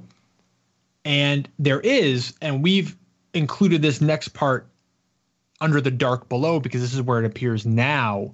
Yeah. But in original vanilla Destiny, this was one of the early Moon missions, and it was like this big teaser that we didn't even realize was coming, and all of a sudden we're like, whoa, like this is going to be crazy. So let's jump into the Dark Below here a bit. And I love this line. We went to the moon seeking vengeance, but it found us first. Eris Morn. So there's some quotes here from Eris. The Shattered One once referred to Crota as the god-holding domain and a threshold between our world and theirs. He said he deciphered the means by which the Hive call to him. From all that I've seen, I now know he was right. Eris Morn. Some other quotes here. I watched as Crota's soul rose from the abyss, his sword cracking the moon's surface with every stroke, and countless guardians losing their light to his wrath. We tried once to hunt him, gave up all we were to challenge the ones that bow in his name, hoping to deny him his power. One by one we failed, but I've kept watch, seeking vengeance for all I've lost. Let's break these first 3 down real quick. In that first quote, the Shattered One is obviously Toland. And again, now we have this lead into this guy, Toland, who we know from the lore to be sort of this like weird eclectic dude, but turns out Toland knew everything that is about to happen. Toland has foreseen like every encounter with the Hive. He knows how they all play out. He's a major player. It's no secret that I am a huge Toland fan. He's probably one of my favorite characters, if not my most favorite, next to Tevis Larson in the lore. And as we go into the Dark Below, we're going to learn a lot more about Toland and how he basically called this play-by-play. He knew what was happening. How he knew all that, we have no idea still, but he knew it. And just speaking of Toland, like, because he's pretty cool and he knows all this stuff and he's very powerful, isn't he one of the few Guardians we know in the lore who has more than one subclass? Correct. Because he is a Sun Singer and a Voidwalker. Yeah. So when you're doing in Taken King, they introduced those subclass specific quests. Let me find it. I'll find and the actual text.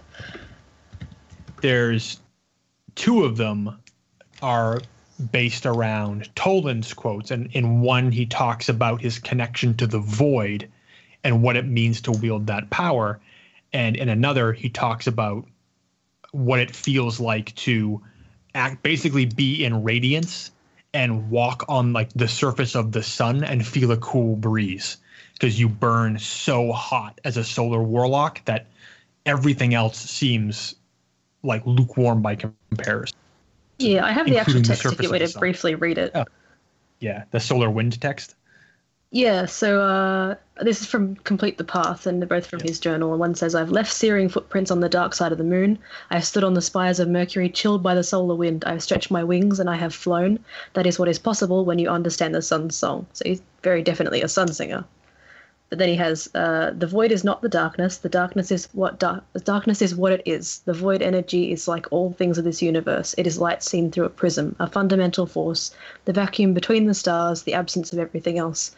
Just try explaining that to someone who has never walked the void. So he's definitely walked the void as well. So I think that, yeah, that was interesting, that one of the few confirmed with more than one, because that's, I don't know, that seems special for us that we can switch. Yeah, it certainly we know. seems oh, go ahead. I was going to say, we also learned that Fellwinter did the same thing. Yes, it's a warlock thing, Yeah. apparently. Yeah. Well, I mean, they study it, so it makes sense that they'd discover new ways to use it before other classes would. Because it's a warlock thing to be studying the light and how to use it. And Fellwinter was Voidwalker Stormcaller. Sunsinger. Sunsinger. Voidwalker Sunsinger. Yeah. So interesting. At this point, there was only 2. There was only That's true. those 2. So Well, but I there's mean, references to Stormcallers though in the Iron Lord stuff. Right. Well, yeah, Temur was a Temur. Stormcaller. yeah, I mean for Toland though, like within the context of the Dark Below time frame, as far as us playing the game, Yes. like he was able to use all the subclasses. Yes.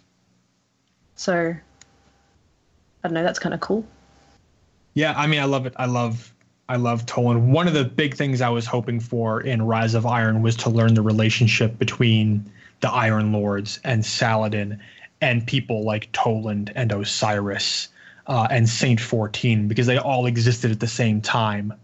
Yeah. They all fought at 6 fronts, and a bunch of them were there at least Saladin was there at Twilight Gap. So it's not unlikely that the Iron Lords interacted with people like Toland, or interacted with people like a meeting. Can you imagine like a meeting between Fellwinter and Toland? Must have been amazing. Just in what they knew and what they experienced and what secrets they could have shared with each other.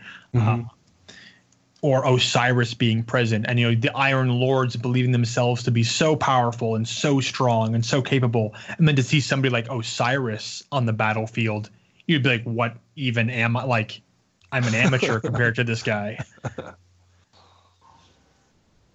And sort of like those again, the Iron Lords like will fight for the people, will be brave, like will stand up for humanity.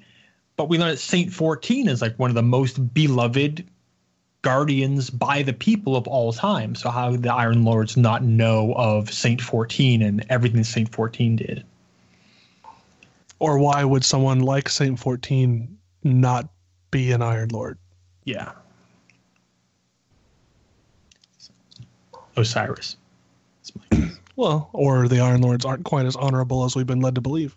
Yeah, well, that's a whole other thing that I can't wait to talk about. But, and I think I have a note coming up here quite shortly about that. Anyway, so we have this comment by Eris. I watched as Crota's soul rose from the abyss, his sword cracking the moon's surface with every stroke, and countless guardians losing their light to his wrath. So this kind of confirms that Eris was at Mare Imbrium, because this accounting of Crota rising from the abyss and just laying waste to guardians on the surface of the moon, that's Mare Imbrium. There's no other encounter we have with Crota where he just sort of goes crazy like this. Why he was hitting the surface of the moon with his sword, I don't know, but this is Crota we're talking about. So, because he was an angry child.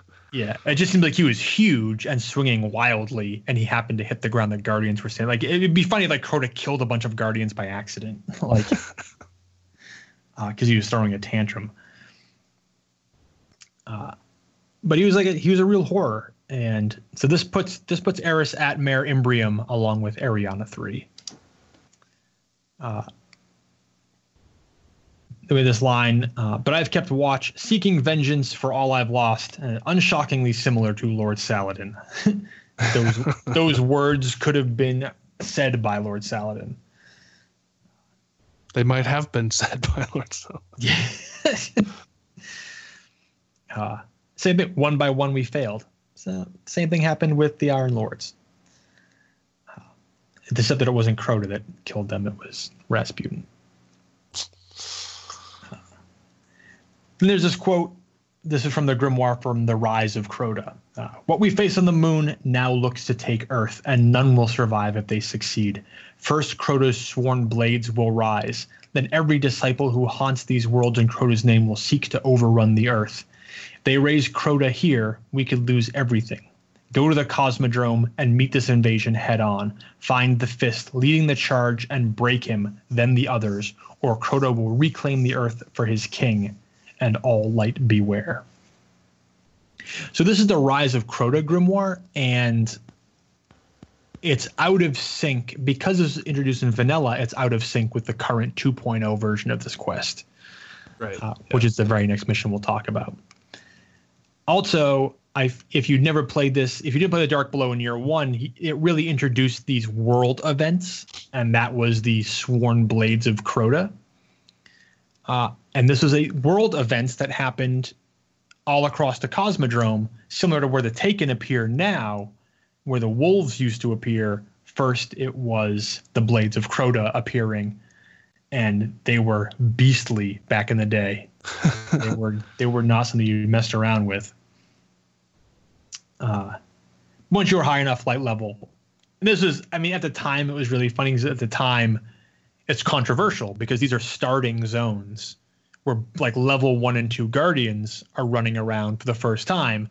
And this like level 20 Blade of Crota comes charging at them with a sword and just wrecks them. Yeah, it could be a little rude awakening. So I have a little blurb on the Blades of Crota down below. It's the same thing, but we might as well just talk about it here since we have them. So that was, face the blades, let them know your light will never fear the edge of their jagged bone. And this also is something that we'll also talk about in this next mission. This introduces a raid mechanic prior to the raid. So you learn about this thing before you have to actually use it in the raid, which I think is really cool. That happens again in the Taken King. It happens in House of Wolves concerning the Prison of Elders. It does not happen in Rise of Iron, where we have a very brand new mechanic that is never telegraphed to us at all. So now this is where this mission appears. This is the Sword of Crota. In year one, this happened during the Moon Cycle, which is the second phase of the story.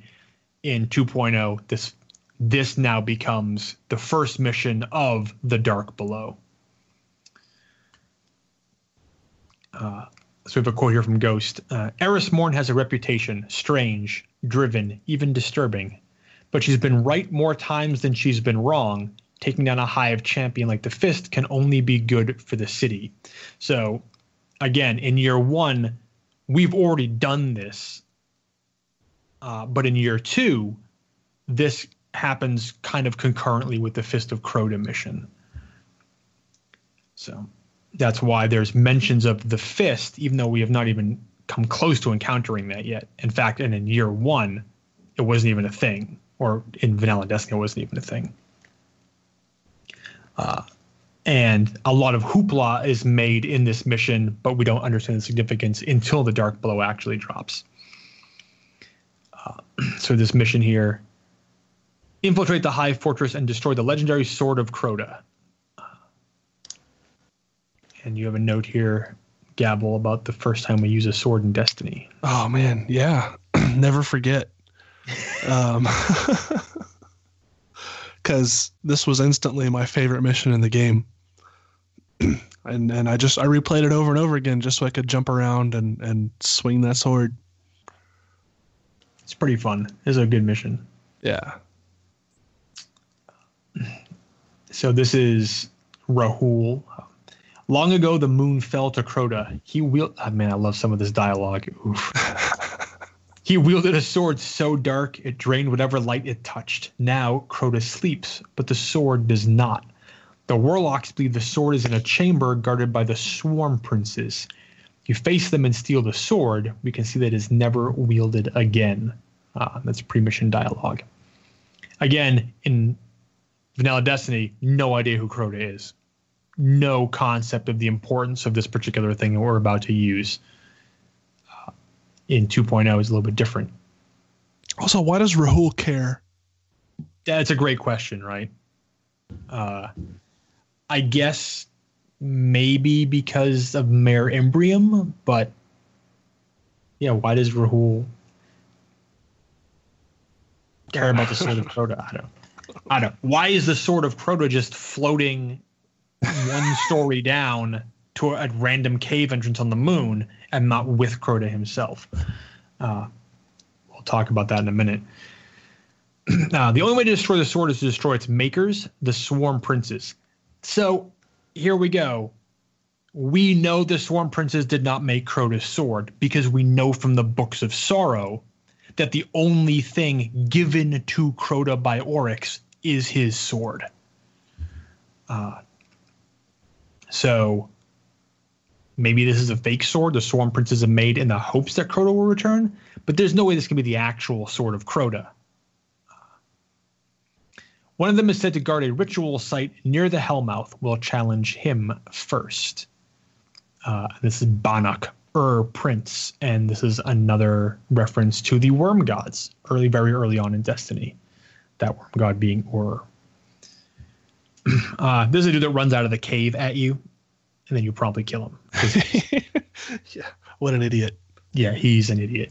He does nothing. He's the Jon Snow of the Hive. I guess that's knows nothing. Whatever, he does nothing. Then we get some of the best dialogue in the game from Ghost. I don't think I've played this mission post Dinklebot. So I haven't heard the Nolan bot version of some of these lines. But not to unsettle you, but I'm tracking the sword by the light of the Guardians it's killed. It's further below. What does that mean? I don't know. How can it's so like, sure, this is a thing Ghost can do because the story calls for it. Well, it's like, okay, here's a sword that was so dark it drained the light of all the Guardians it touched at Mare Imbrium, and it's just sitting here, and all of that light from those Guardians is still in it, even though the Hive consume light and tithe it to those above them. They've just left this there? Like, what? Yeah. Stop dropping things. Sorry. I was totally kidding. Are you trying to quietly scroll the wheel and you dropped it instead? I'm trying to quietly scroll the wheel, so I'm using the arm of my chair as a mouse pad, and it's not very wide. So are we saying that this sword is Crota's sword, right? Well, that's what the mission says. Right. Okay. So that light that you talked about that was tithed up. I mean, yeah, some of it would be retained by Crota because he doesn't tithe all of it up, right? He keeps some for himself. Why didn't he take it with him when he went to go take his nap? Well, I don't know, but I mean, and then also in that regard, I mean, if the Swarm Princes made it for Oryx to give to Crota, could that be why it's? I'm just trying to think of trying to fill the holes. Well, they couldn't. I mean, they couldn't have made the sword because we know the sword was given to Crota by Oryx. Right. Where'd Oryx get it? Oryx probably made it himself. Well, how do we don't know that though? I mean, he could have outsourced. We don't know where Willbreaker comes from either. He could have outsourced it, been like, "Hey, dudes, I need this sword for my kid. It doesn't have to be that good or anything, but just make me something I can give to him so he shuts up." So he hires these like level 14 swarm princes to make this thing. Sure. That's weird. I mean, I don't know. I'm just like I said. I'm just trying to think of something. But these swarm princes, when they appear in the story, are red, which makes them minions of. They're part of Oryx's. I mean, they're part of Crota's brood, not Oryx's, because Oryx's brood is yellow. So they work for Crota. Okay. But if Crota had just been born, how could they work for Crota to make a sword before he's born to give it to him when he's born? I mean, I guess Crota just had more than one sword. I mean, I guess so. I mean, he could have been, they could have had to go He was watch a sword collector. Daddy's little boy, They could have worked for Oryx and been like, okay, yeah, my son needs some help. Go help him out. So here, they're yours now. And they just turn red. Yeah. I mean, there could be more swords. It's just, like, honestly, what are our sources for the quotes on this mission? Rahul and our ghost. Do we really trust these sources? No, I is mean, my question. Like, that's all I'm saying. Like, we're comparing what we see in game to the word of Rahul, our trustworthy and very lore-wise Cryptarch. He is, man. Fallen were at the collapse. Shut up, Rahul. I just want to kick him into Among a pit. other things. Yes.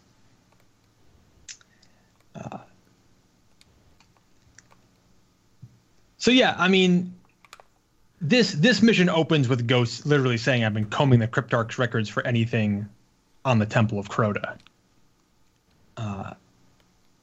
But again, why would Rahul be the Cryptarch in charge of the Temple of Crota? I don't.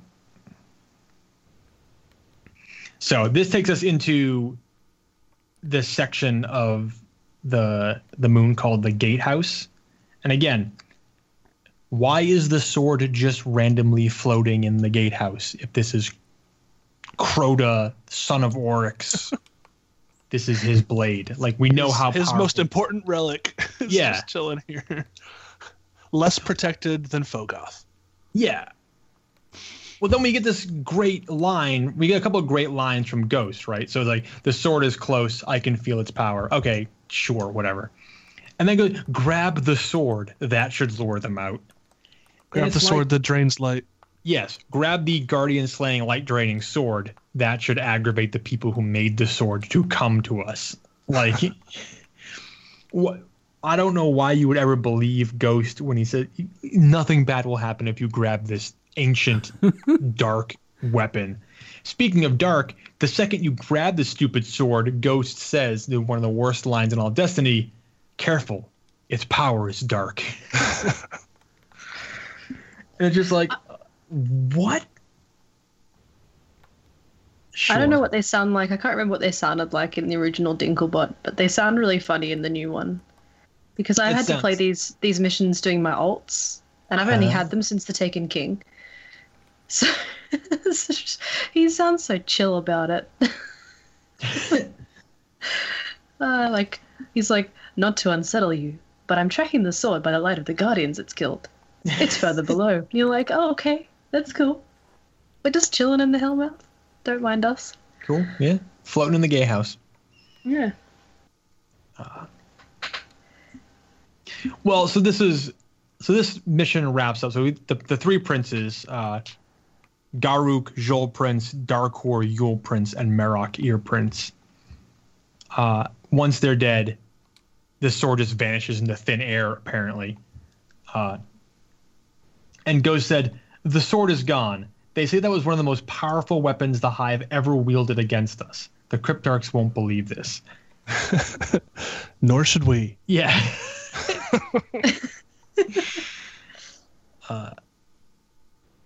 I don't know. I made this note here. Like, does the possibility this was just like a physical manifestation of Crota's sword in our dimension and not the actual sword? Crota's sword has its own throne world. I mean, Because it he's must. got his sword. Yeah, he has his sword. He uses it against us. Maybe he's like sneaking off and he's like, I'm gonna leave a fake sword. They'll think it's my sword. It's like a really low one. He just It's puts like it down. the Fisher It's Price just bait. version. It's got a wiffle There's a ball sticker on bat. it. It's a Crota's Nerf sword, do not touch. There's like a picture of his face sideways. Crota's sword, do not touch. Yeah, and then the Cryptarch sees that and he's like, oh, It's Crota's sword. What? Guardian. It's an elaborate prank by Crota on the Cryptarchs. Just a prank, bro. Yeah. So the grimoire here reads, the sworn princes are dead. The sword of Crota is gone. Though many still believe Crota's return is inevitable, that thousands of weapons will be forged in his name. I have faith that we are now one step closer to ending the Hive's reign over the moon. Master Rahul. Dear Master Rahul, we were not here to end the Hive's reign over the moon. We were here to prevent them from invading the Earth. And the long tail here, this mission means nothing. It has no effect on anything that happens. It really doesn't. Like, the blades still appear. Omnigul spawns a ton of Hive under the Cosmodrome. Crota rises like it's madness. The Blades of Crota, we talked about that. So this opens up the quest, The Rise of Crota. So in the Dark Below, this is the first quest you actually get. And it's composed of 3 parts. But in The Taken King, this quest is actually unavailable and replaced with the full storyline that is called The Dark Below. So we have this Rise of Crota. Guardian, I need your help. Crota will return and destroy this world if we do not stop him. So the Rise of Crota mission line was made up of the Fist of Crota, Siege of the Warmind, and the Awakening, which composed the first big half of the Dark Below. It's funny looking at it now. If you look at the Rise of Iron, like, oh, the Rise of Iron's only like 5 story missions. It's like, oh, well, the Dark Below is 4 or 5, and then the raid. Yeah. Hey, that's nostalgia, right? You're just taking. Hey, we just took this template and reapplied it to something else. So anyway, Fist of Crota, our boy Sardon. I played this mission so many times for farming purposes, for any number of reasons. This is where it first got hammered into my head that Eris has no idea what she's talking about. A lot of the dialogue we're going to hear moving forward is when Eris's story really begins to unravel, and she reveals herself to be a very unreliable narrator, and that more may have happened to her that affected her mind and memory than we are giving the story credit for. But she just can't be trusted. We talked about it in the first Crota episode. We talked about it when we talked with Morla. We'll talk about a little bit more here. Some of these things just don't line up. So this is the first mission, the Fist of Crota. So, and flying in here, we have this, that I could recite this in my sleep. Right. We went to the moon seeking vengeance, but it found us first. Crota, the son of Oryx. We'd never faced anything like him.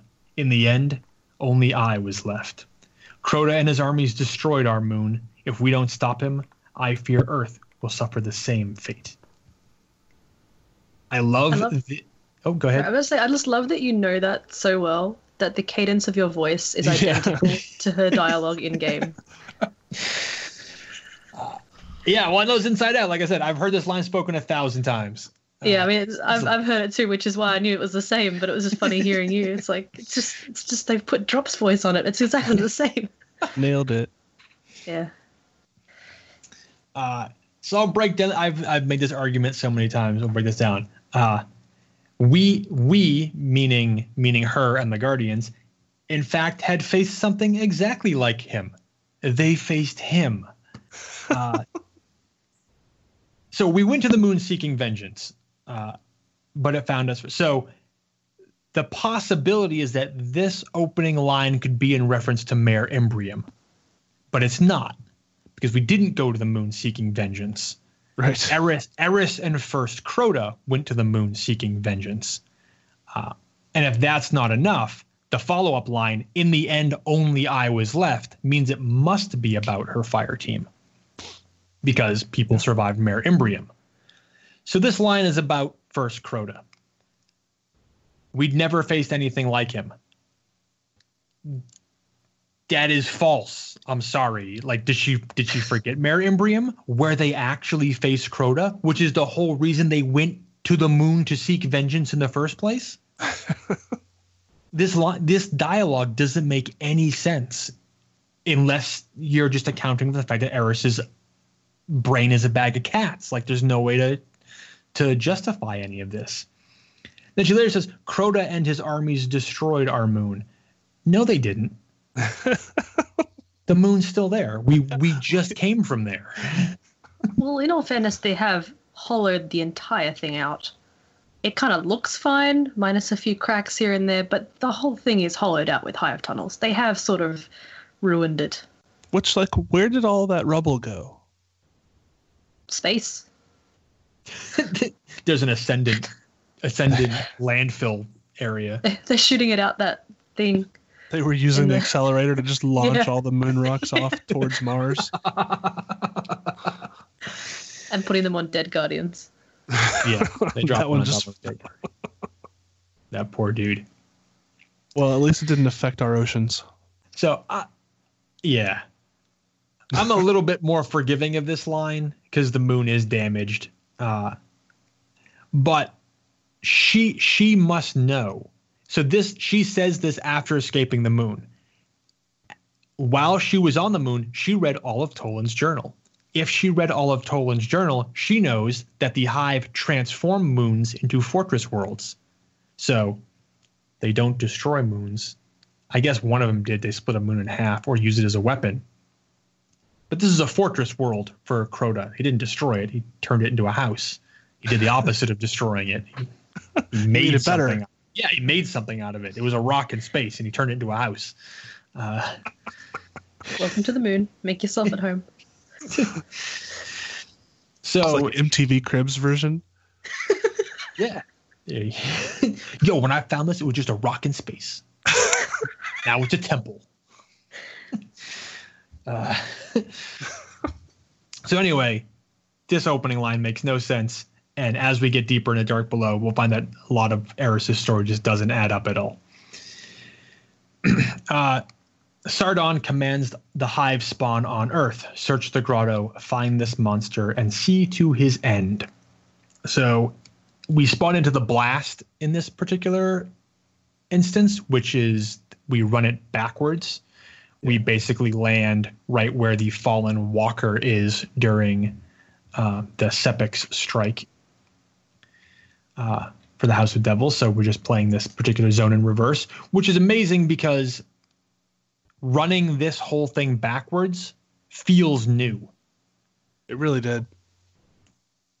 It took a second to realize that, oh man, we're in the blast and we're basically running the House of Devils strike backwards a bit. Well, this is crazy. You don't really quite. It doesn't immediately register in your brain while you're doing it, and even running it dozens and dozens and dozens of times, it still feels a little fresh the way that it plays through. That's this like is our, doing the Undying Mind strike. I always love that because it's the reverse of the Black Garden mission, which I love doing because it just changes the whole thing, even though it's the same zone. Like the whole way you use it. Yeah, it's a clever reuse of assets. And this is our first encounter with Omnigul. And it is quite an encounter. So, again, setting the stage here, this is the Hive fighting the Fallen before we even get on the scene. And we don't know why right here, right? Just they're in the same place, so they're upset. Yeah, well, like we drop in, and the Fallen are there, and I've done this mission where I've completely ignored. I just went and hid to see how many Hive and Fallen will kill each other before they'll pay attention to you. Mm-hmm. And man, they'll just fight each other forever. Like they'll just go at it. Nice. I don't know that they can do enough. It's the two snipers on the back right-hand side of the map where you in the original in Vinod, where we used to snipe the Fallen Walker from. Yeah. Are two Fallen snipers sniping Omnigul. I don't know if they can do enough damage to make her leave, but yeah, she comes in. And I think you have a note here about how she can't ever be unheard. Yeah, because she screams. Yeah, that first scream, that first Omnigul scream, yeesh. So she'll summon waves. I think she summons a Thrall wave. There's acolytes there, and she summons an Exploder Thrall wave. She summons some knights. Or you just hop on your Sparrow and bypass the entire thing. Yes, you jump on your Sparrow and then you smash into one of those knights. Unless they put up a darkness shield. That darkness shield will stop your Sparrow dead in its tracks. But sometimes you can catch them right before and just like impale them against the back wall there. So after killing Omnigul's minions, you don't have to. You can just blast through here. You head into the refinery. Once in the refinery, we encounter this sort of ritual, which is the same ritual that we encountered during the Blades of Crota thing in the public events, which started a week before this expansion dropped. So we're sort of familiar with what's about to happen. And that's a bunch of acolytes doing the praise the weapon emote around a funny little pot. And the funny little pot summons a Blade of Crota. And X-Ray has some notes here about farming Husk of the Pit. I did this probably 60 times trying to get my first Husk before they much later buffed the drop rate and made it pretty easy to get one. Yeah. But yeah, I did that a lot of times. And that Husk of the Pit was like a total mystery. Like people had no idea what it was. Yeah, I'm pretty sure people deleted it because they were like, "What's this dumb white quality gun?" No, I don't want this. It's an auto rifle. These are bad now. Husk of the Pit, desiccated and nigh inoperable. This Hive artifact still manages to send shivers up your spine when fired. It's worth noting that this area, the blast, even in Rise of Iron, the Hive are still fighting the Fallen there. You can get two different versions of Sepix Perfected, one that has Fallen splicers here and one that has Hive here. So there's still... Oh, yeah. Army of Ogres. Yeah, the Ogres. Which is hilarious because if you've never seen an Ogre drop out of the sky, like legit drop out of the sky, it happens here all the time because those two Hive ships come in from above and they're supposed to do like that little scanner thing they have, and the Ogre is supposed to appear on the ground in front of you. But a lot of times the left-hand side Ogre will spawn in the sky where the ship is and then drop all the way down to the ground, and it's really funny to watch. No fall damage, though. Yeah. I've had a few times doing that strike where I've had lag going on and the ships have all collided in the air. It's really I love nice. They're just pushing each other around. One's trying to they're trying to go at right angles to each other, so they're just moving across really slowly. It's the It happens thing. in the hull breach too on the Dreadnought. Oh, the hull breach is hilarious when you get the Cabal ships and the Tomb ships coming in at the same time, and they're just knocking each other around everywhere. Yep. That's so good. I don't know who flies those things, but they need their pilot's licenses revoked. Nah, it's hilarious. Don't stop it. Yeah. So some more quotes here from Eris. I survived for years in the tunnels under the moon using the shadows as the Hive do. Keep your eyes open. That line, using the shadows as the Hive don't use shadows. They're not ninjas. Maybe Eris is. I don't know. we get the implication, but still, it's a weird. Yeah, I mean, even About to say that could be justified by the fact that they like the darkness, but no, they got lanterns everywhere. Yeah, their there's crystals lights. glow. Like they make their own lighting. There are moths. It's And I don't exciting think- stuff. Yeah, I don't think there's ever an encounter other than maybe Alakul the Darkblade where hive like come out of nowhere, where they like come out of the shadows. They're always like right there in front of you. The knights will just run straight at you. The thrall will just run straight. They don't hide and ambush you really. Yeah, there's like that one area. I'm trying to think where it is, but you head there when you're going to get a bit of Crota's crystal thing, or whatever it is. Yeah, lost to light. And then there's that one sort of hallway, and it's all dark there. But I don't. They're a thrall, I think, maybe, but No, there's no That's like- thrall. There's no thrall until you get through that dark tunnel, and then the thrall are there's just like, there's that, and then there's the one on Earth, the room with all the hive in the darkness, oh, that's where you true. first encounter them, and that's literally the only times I can think of that the hive are in the darkness. I mean, that's how you're introduced to them. Yeah. Which was really scary when I first played the game, and I didn't like that bit at all. But I don't want to walk in the darkness. They're a thrall, they'll hurt me. But yeah, that's like the hive are in decently well lit places at all other times, and well lit because of them. They put the lamps there, so it's not just like they're coincidentally in well lit places. It's like no, The fallen broken and left flashlights everywhere. no, it's not like they're because it's just they put the lamps. They make lanterns. They're everywhere. They've got like fluorescent track lighting in the Circle of Bones. There's a ghost hidden on top of them. That's that's a different. That's like a weird area. But it's like even like on the Dreadnought and stuff, you get funky hallways that light up as you walk down the hallway. Oh, that's right. It's really There's- cool. You're like, this is cool lighting. Whoever does the electricity in Motion- here is awesome. Ocean lamps. But there are spots on the moon where it's like this architecture just doesn't Yeah, match anything. No, there Yeah. are some It doesn't on seem the to way to fit the with the Shrine hive of at Oryx all. and Yeah. yeah, there are some places like that on the Dreadnought too. I think that it just seems a totally different style to what you think the hive is, but it doesn't really scream anything else either. Yeah. There's interesting stuff. But yeah, they've got lights everywhere. They are practically the lighting kings of all the enemies we face. So I don't know what you were doing, Eris. But you do Yeah, your because thing. underground, when you go into the tunnels in the buried city where it's actually dark, it's all Vex down there. Yeah. I mean, Vex don't put lights everywhere. Fallen just sort of stick light sticks in the ground. At least the Cabal have sort of like portable construction lighting, but I mean, if you're going to have fixed lighting, the hive is where it's at. Yeah. So they have swinging lights, everything. Yeah, big old chandeliers. I'm sure if you counted the different kinds of lights that each race have, the hive would have the most. We just use fire. Whatever. Just build a fire. Yeah, So I just- don't know what Eris is complaining about. Yeah, I don't. Again, it's difficult to take anything she says seriously, or believe any of it. Travel to the loading docks into the grotto.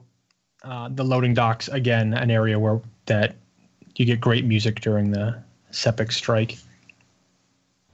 And you exit out the back, the old sniping location when the Devil's Lair was the Nightfall, and it was like light switch and arc burn. You had to go hide back there where those train cars are.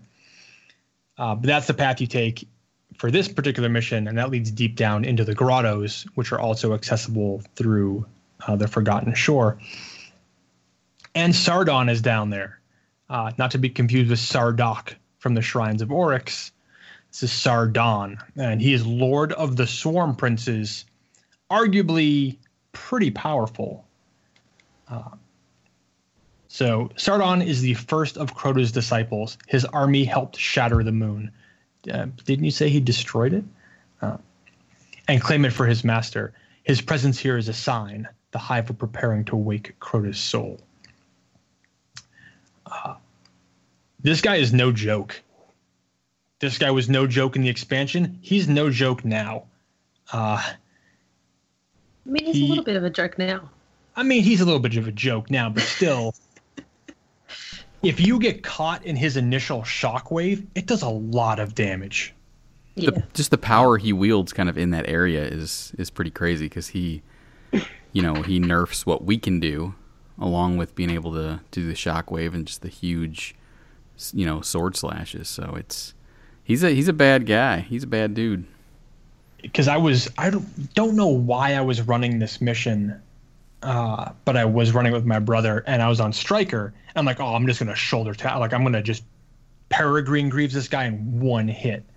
So we went running in there and I was charging him. And right before you gave this Dark Burden debuff, I was about to shoulder charge him and he unleashed that shockwave and it dropped me down to like 0 health. It just erased my shields and my health. And I was like, I'm like level 40, 335 light, and this guy can still do a considerable amount of damage.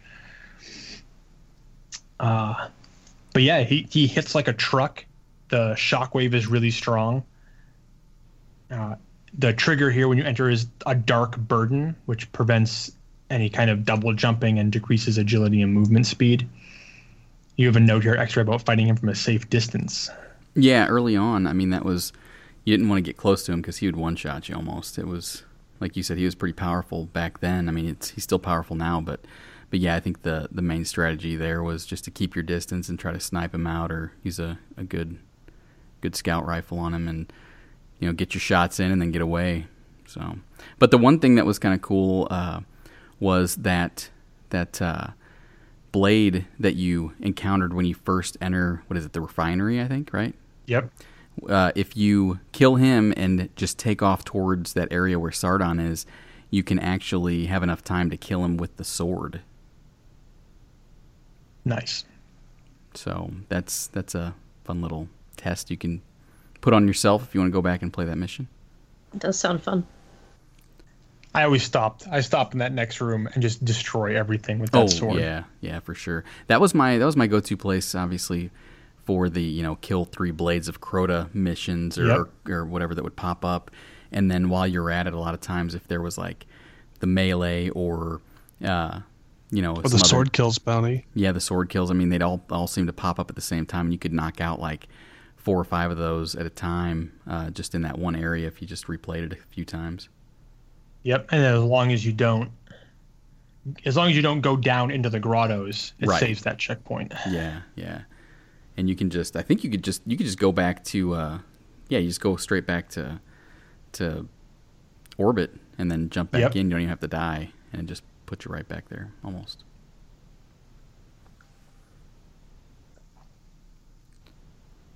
So take out Sardon. Then Eris follows up with, now that Sardon has fallen, come see me. There is more to do. The rest of Crota's disciples will not cease until the earth is ready for their master's return. I mean, this dude is pretty significant, and we just took him out. And she's already like, okay, cool. You destroyed like the Lord of the Swarm Princes, the head of all the forces of the Hive on Earth. But there's more stuff to do. Forget about it. Let's go. So much more to do. Next. So then we have the Grimoire here for the Fist of Crota.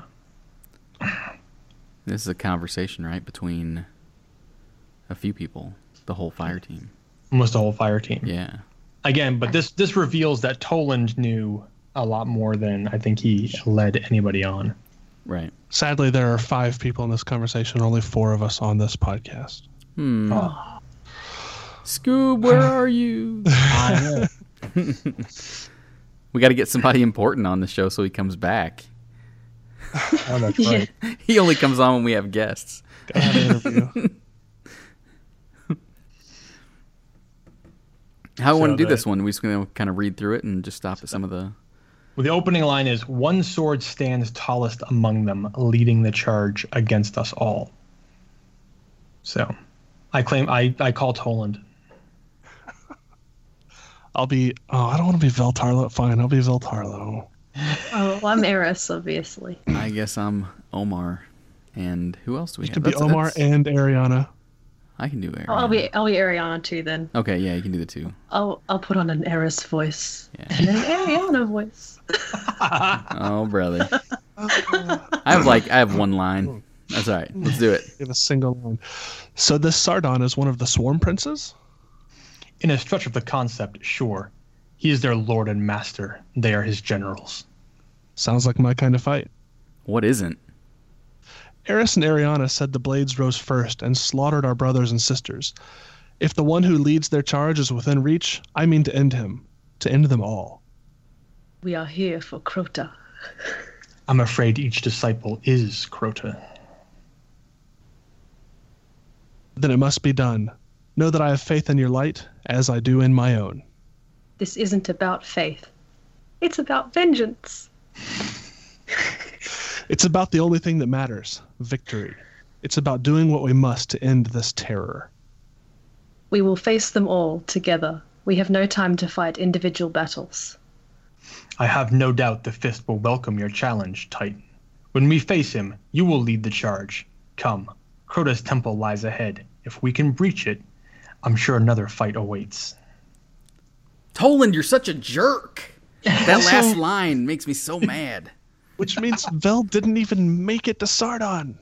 No, Vel never even made it inside the Temple of Crota. Right. He didn't even get to the door. Titan. And if Tola knew that, he's just laughing right now. Oh, he's you like, know he I'm knew it. sure The the way he Fist will said accept your challenge. You will lead the charge. Yeah, whatever. Don't you worry, jerk. buddy. You'll get I your love chance. it. All right, let's go back. Let's go back to the Charge, beginning. Let's. There's a few other things we want to talk about, I Yeah. guess, right? All right, the Swarm Princes. So, the royalty of Nightmare. I love that, man. I love the way some of this stuff is written. You should read this. This is Yeah. your note, and I'll read my follow-up. Yeah. So yeah, this is the grimoire for the Swarm Princes. The royalty of Nightmare. The Swarm Princes are terrible legends. It was their will that forged the Sword of Crota, a weapon meant to ravage worlds, the great renderer of light, the darkest edge. They have waited in the shadows of the Hellmouth for their master's return, guarding the sword and sating its ravenous hunger with the light of guardians who have dared to challenge them. So yeah, To which I that's... was, Yeah, go ahead. So to which I responded, Guardians who have dared to challenge them. How come nobody told us that before we headed there? Because we were the first ones on the moon in centuries, except for all the Guardians that challenged them. So the only Guardian we're aware of that hits the moon before us is the one we find outside the Temple of Crota. But according to this grimoire, Guardians have been going after that sword for quite a while now, and the Swarm Princes have killed them all.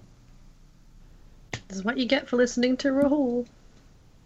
Well, so if this He just isn't, well, I mean, I know they say it's the same sword or the Sword of Crota, but that could be a reference back to the light that our ghost now can magically track that's connected to the sword. Because it's obviously maybe it has to do with the light that the Swarm Princes have taken and not necessarily the sword. Well, I don't know. How was that worded? I forgot. But it was still... Right.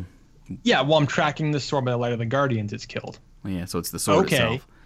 So, I get that, but then is, the Vanguard just continuously covering up the fact that they keep sending Guardians up there and they keep getting killed by the sword, and they don't tell us that before they send us there too? That seems pretty sadistic on the part of the Vanguard. So Someone give Kate a puzzle book or something. Yeah, Keep him entertained some other way. crossword puzzler. I mean, he's getting his jollies by sending Guardians to get themselves killed by this thing. So here we go though. So just because they are, sating its ravenous hunger with the light of guardians who have dared to challenge them, that doesn't necessarily mean they were wielding the sword, right? If they were just guarding it. Yeah, there's no mention of them actually picking it up and using it. Right, they were just killing guardians, and the light that they took from those guardians was being used to keep the sword happy. In a way. It just floats there. Yeah. That means a whole bunch of Guardians went up there and got themselves killed by the Swarm Princes. Yeah. Right. That nobody told us about. Yeah. Also, who aren't very powerful. No, not by really. people who then send us there to do the same thing. Like, I get the feeling this is like the Vanguard just like offered us up. It's like, well, we got to keep sending people to the moon to get killed so they don't come here looking for us. So who's the newest guy? Oh, hang on, wait a minute. Yeah, that just got really dark. Now we're sacrificing guardians to feed light to the hive. We are just tribute. Yeah, we are the Vanguard's tribute to the hive. Oh, jeez. So they won't come to Earth looking for us. Yeah. Yeah, you like that. Well, Who loves the speaker now? Nobody. Yeah, of course my mind goes to, I guess we're not the greatest guardians in the world. So just a tribute. Amazing. well, so then here a little bit further, I think you made a comment on this line where Vel says, Eris and Ariana said, the Blades rose first and slaughtered our brothers and sisters. So that's a reference again to Eris being at Mare Imbrium? Yeah. So Eris and Ariana, we know Ariana was there. Right. But it was sort of up in the air whether or not Eris was there, so. I like that your question here almost reads as a bit condescending. Oh, yeah, to the... that last line that I was kind of up in arms about after we got done reading, Toland says, I have no doubt the Fist will welcome your challenge, Titan. I said that almost reads a bit condescending, which you said I think it should, but it's just, I mean, he doesn't even have the courtesy to say the guy's name. It's like it's like he doesn't know him, which I know this is kind of a ragtag group just kind of thrown together to go do this thing, and they might not have known each other if they were having to recruit, if Ariana was recruiting people, but it's still just right off the bat, that line just like, okay, Toland doesn't give two rats behinds about this guy, and then the next line kind of confirms it. Where he's like, okay, you lead the charge. So yeah, well, Toland knows they're all going to die. Right. He's planning on it. And if they don't, he's planning on taking one of them with him because he needs them as a sacrifice. Again, whether Eris lived through all this by Toland's design or not, it seems like Toland is totally okay with the fact that she lived. So I can't imagine that it's some big wrench in his plan. But yeah, Toland knew that this is a bunch of like complete loser guardians. Like this is exactly what he needed. Well, so just on that note about Eris, did he give her?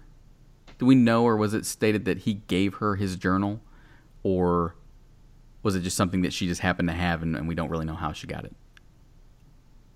I have to imagine that he gave it to her. Because I'm kind of thinking, if that thing is so kind of near and dear to him, maybe that's part of the reason she's alive is he knows that she has it or had it and didn't want it to be lost. Because I mean, there's a lot of information there, but I don't know. Well, and we don't know if she learned when she talks about learning Toland's tricks. We don't know if she learned those from reading the journal or whether Toland taught those directly to her. Right. Again, I love the idea that, before Toland takes Ariana and drags her into the keyhole, that he gives Eris his journal and was like, here's something for you. Good luck getting out of here. But if you do, there's more work to be done type thing. Just kind of setting up the future. Yeah, because all this later on happens. Like, again, us going after Crota, that summoning Oryx to our system, because it all seems like it's all the mechanizations of Toland. So letting Eris go with his journal very much like, here's a nice pat on the back. Here's your parting gift. Good luck. If you don't make it out, it doesn't affect my plans. If you do make it out, it doesn't affect my plans.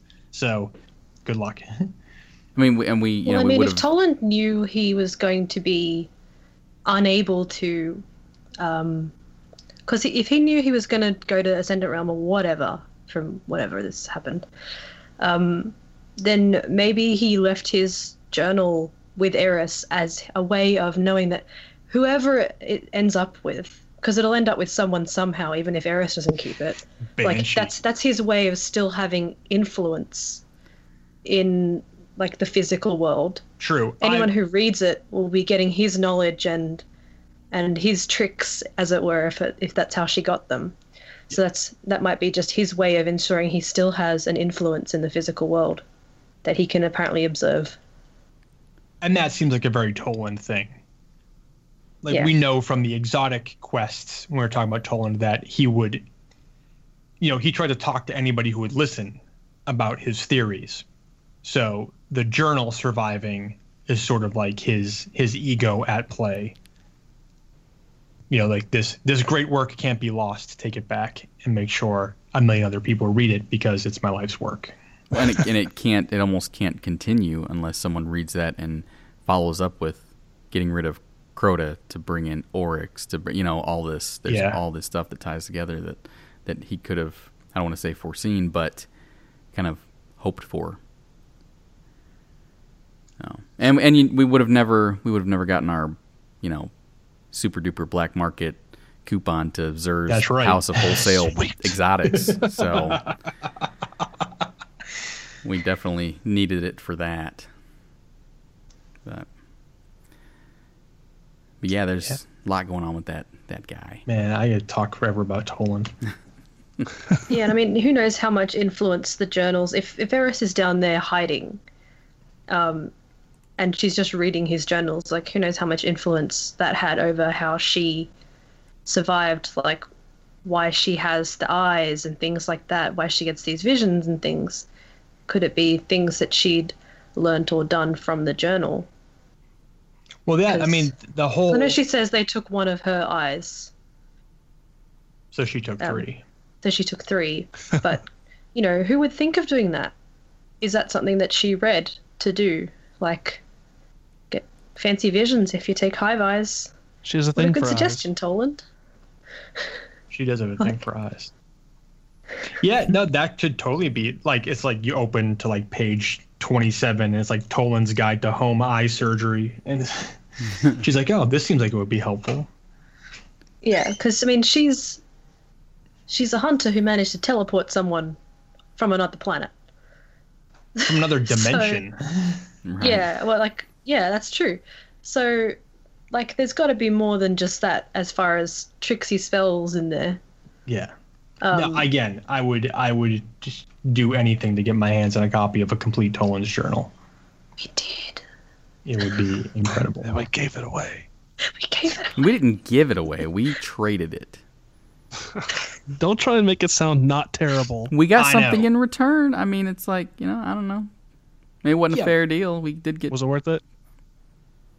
I mean, I No, don't know. it was not worth it. Oh no, absolutely not. Even I'm still on the fence over whether or not Sleeper Simulant was worth giving Prey's ghost back. Yeah. Like, I held on to that ghost for a long time. I know when I get up to that on my alts, I'm not giving it. Keeping Good. that. Keep it forever. I've got one sleeper I can give it to my alts, but I'm going to keep the ghost. I wish I could play through the old exotic quest again and just keep Toland's journal. Just stop. Right? Stop. Nope, I'm not going to complete this quest. I have it. I mean, I already have the icon floating over the stupid tower and over the Iron Temple because of that stupid quest for Thorn, but... So, give it to me. Give me the journal. Give to me. What are we at for time? We're A couple hours. Late. 2.5. We're at like 2.5, yeah. all right. Well, let's get through Siege of the Warmind and the Awakening because that really is the first half of the Dark Below. And then we'll cover like the extermination and bring me the eyes in the next show. All right. Siege All right. of the Warmind. Siege of the Warmind, the greatest mission ever for accomplishing all your bounties. You can do everything here. It's so good. Find Rasputin's bunker, defend it against a hive attack. This is our first big insight into the hive have got a thing for Rasputin. All right, here we go. Some amazing more dialogue from Eris here. Rasputin is the last of the war minds. They were the greatest defense systems ever devised, a massive network of satellites and doomsday weapons built to protect humanity. Crota's army gathers near one of the war minds' hidden bunkers. We cannot let the Hive destroy Rasputin, or worse, control him. I've heard that 10,000 times. It is never explained to us how Eris knows so much about the war minds, especially Rasputin. She becomes involved in a lot of things pertaining to Rasputin, and we never learn why. I don't know if Toland's journal has a whole section on the war minds, but I don't understand how she knows so much about it. She hints that she's like spoken to the war mind, but when? How? Where? Why could Eris do what the Iron Lords were never capable of? She's got beautiful eyes. The war mind. Rasputin likes her eyes. Were the war minds involved at all at the Battle of Mare Imbrium? We have presumably no, because they would have been all lost in the collapse at that point. Okay. But who knows, right? Because so previously we thought that the war minds were dormant until the last array, where we let Rasputin like free. And that's when he starts to regain his power. Right. But now Rise of Iron has retconned all that to say that Rasputin was highly active during the earliest days of the sort of the post Dark Ages, the City Age, and the Age of the Iron Lords, because they went in after Rasputin and he was highly active defending his bunkers. Which means that the last array, like, that was to connect to the outer colonies. And after that, that's when he did the strike on Mars, wasn't it? Yes. So could it be that he was just shut off from connecting to the arrays, the war stats, the other planets? And so he was, like, then, like, this is just my thinking, then he was confined to Earth. So he could still be active and awake and doing stuff on Earth within his own facilities. Yes. But what we did was essentially open the door and let him out. Yeah. We connected him to the rest of the colony systems for the most part. Yeah, so could that be why then Rasputin wouldn't have been able to strike other planets or do anything like that, but he could still very much defend his own facilities? Yeah. I mean, that would make, I mean, it certainly makes sense. But it creates these weird conflicts with things like the Battle of Six Fronts or the Battle of Twilight Gap, where you have the Fallen fighting the Guardians, but at this point Rasputin is still highly active and monitoring all these things. And why is Ghost so surprised in the Warmind mission that Rasputin has survived the collapse when we know that the Iron Lords encountered Rasputin? When we know that if Rasputin has been active for all this time, why is it so shocking for our Ghost and us and the Vanguard that he survived? Wasn't a lot of the Iron Lord stuff, you know, they talk about was like kept hidden and secret from everyone. So, I mean, our Ghost, obviously, it doesn't have access to everything and or a lot, because everything seems to be a shock to our Ghost. But I mean, yeah. Siva was a shock to everyone. Right. Saladin said they kept it hidden because they didn't want anyone to know about it, because that's a great way of stopping things from happening again. So it could be that they kept Rasputin's, like, being active still a secret as well. Especially if he wasn't able to, like, Rasputin wasn't able to outwardly show that he was active. If it was just within his own facilities.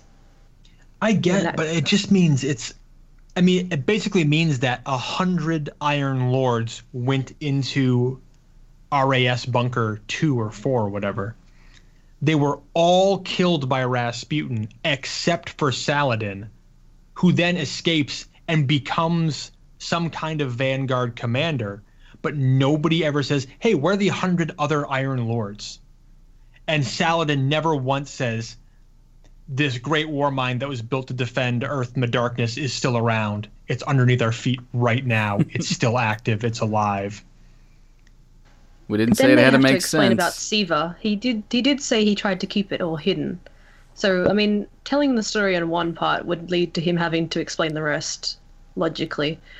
Saladin seems like the kind who would turn up at the tower, all silent and brooding. They'd go, "What happened?" And he's like, "I've just lost them. It's okay. They're gone." And no one would be able to get anything out of him. He seems like the kind of person who could be stubborn enough to do that in his pride. But Osiris didn't see that and go, there's got to be more to this story. 100 Iron Lords don't just disappear. Yeah, I mean, I guess. Just depends where people were focusing their thought energy. Maybe Osiris was kind of focused on other.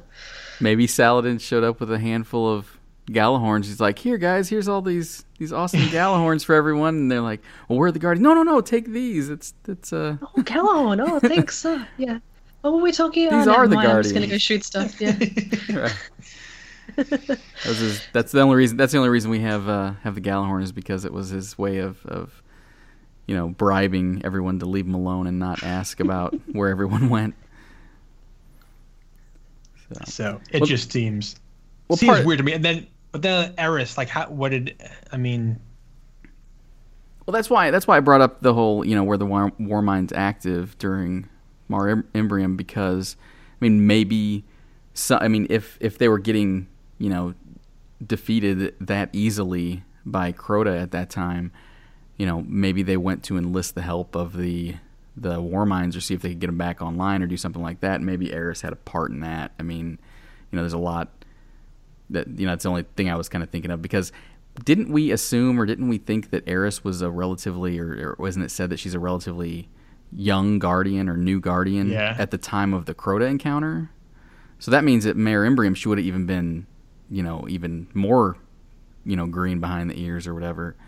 So, that might have been their way of, she's helping out, but not like really in the fight. Mm-hmm. Yeah, I don't know. The chronology now is screwed up. Is weird. Yeah. Yeah. Like, we know Tevis spoke to Rasputin. We know Eris here apparently knows a lot about the war minds. The Iron Lords faced off against Rasputin directly, but somehow managed to never tell anybody anything about it. Eris knows where the secret bunker entrances are somehow. Like, I don't know.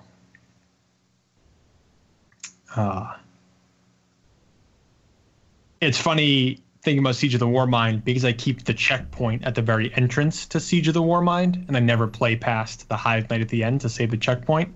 I forget there's a whole other mission that happens behind Siege of the Warmind.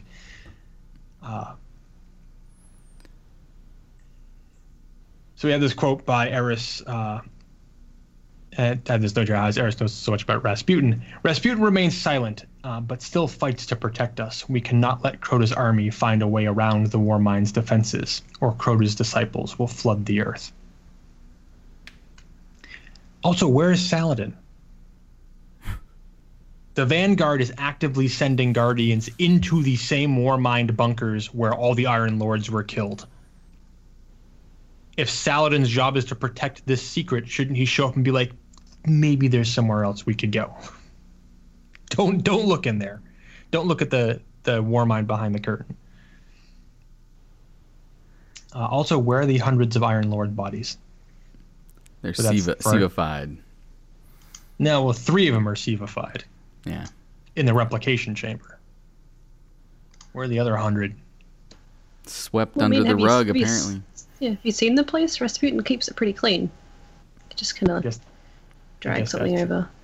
I'd like to imagine the Fallen took all the bodies, and they did, like, we're going to find Fallen wearing Iron Lord armor. Totally. So, and then Gabble has a note here. They did, and they will again. Then the Taken, then the Fallen. the Iron Lords were really inept. Yeah, because I mean the Warmind, and again now we still have no answer here, like why. Well, I guess the reason why the Warmind didn't deploy Siva against the Fallen or the Taken was because the replication chamber was sealed, so there was no more Siva, but that doesn't make sense because the Fallen got their hands on a ton of it. I don't know. There's too much retconning, there's too much fan fiction you have to create to make it all make sense. Yeah. We encounter Omnigul again back here. Omnigul, silence her screams, a famous thing. I've gone to this mission and recorded the little screens that appear before they all go crazy. Omnigul retreats to her box seats and watches the fight. And we're introduced to the Watchers of Crota and the Might of Crota.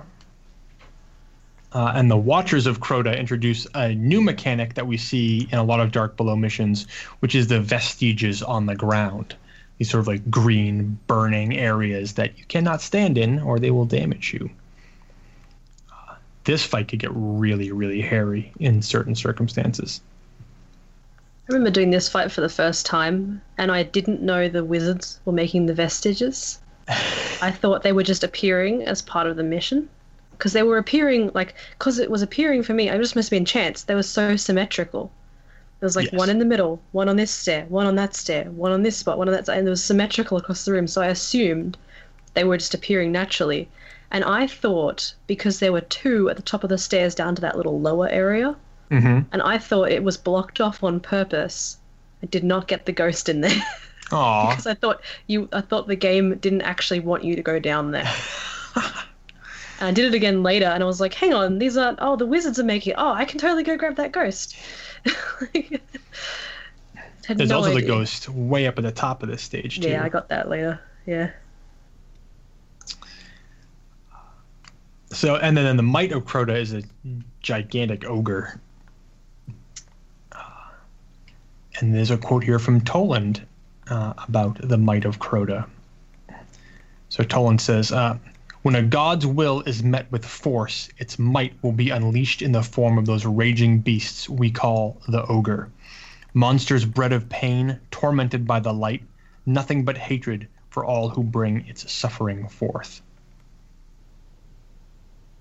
How do you know this? It was told to me By the speaker?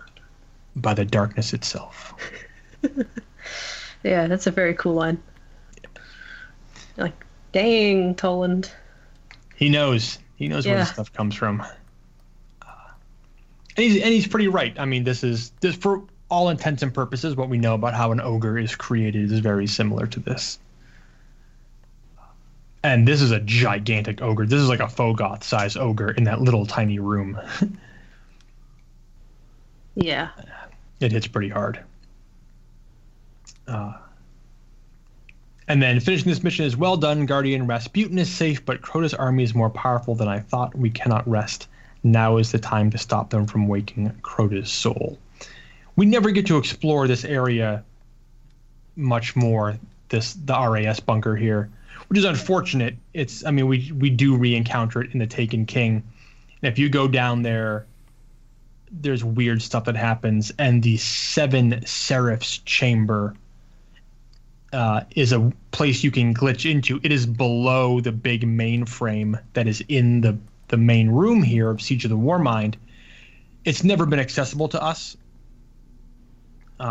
Again, you can glitch into it. You can see this whole Seven Seraphs layout with these interesting interfaces, but it's never been used really in Destiny so far. So cool little secret area there that we cannot quite get to yet. Also worth noting that this room seemed cool. This seemed like a Warmind like core or mainframe, this room. But later on in the Taken King, we encounter some like amazingly enormous Warmind facilities that dwarf this tiny little section, that make it seem almost silly by comparison that this little part was so important. compared to all the other things that are in the Rasputin bunkers. And we will later return to this room for sleeper simulant. So, the grimoire for Siege of the Warmind. The Hive know the power of Rasputin. They've fought him on many fronts. But this attack seems targeted. There was some kind of purpose in this, one that I can't seem to follow. You stopped them from tearing apart this arm of the Warmind, but perhaps Omnigul found what she sought. It's not like her to run from a feast of light.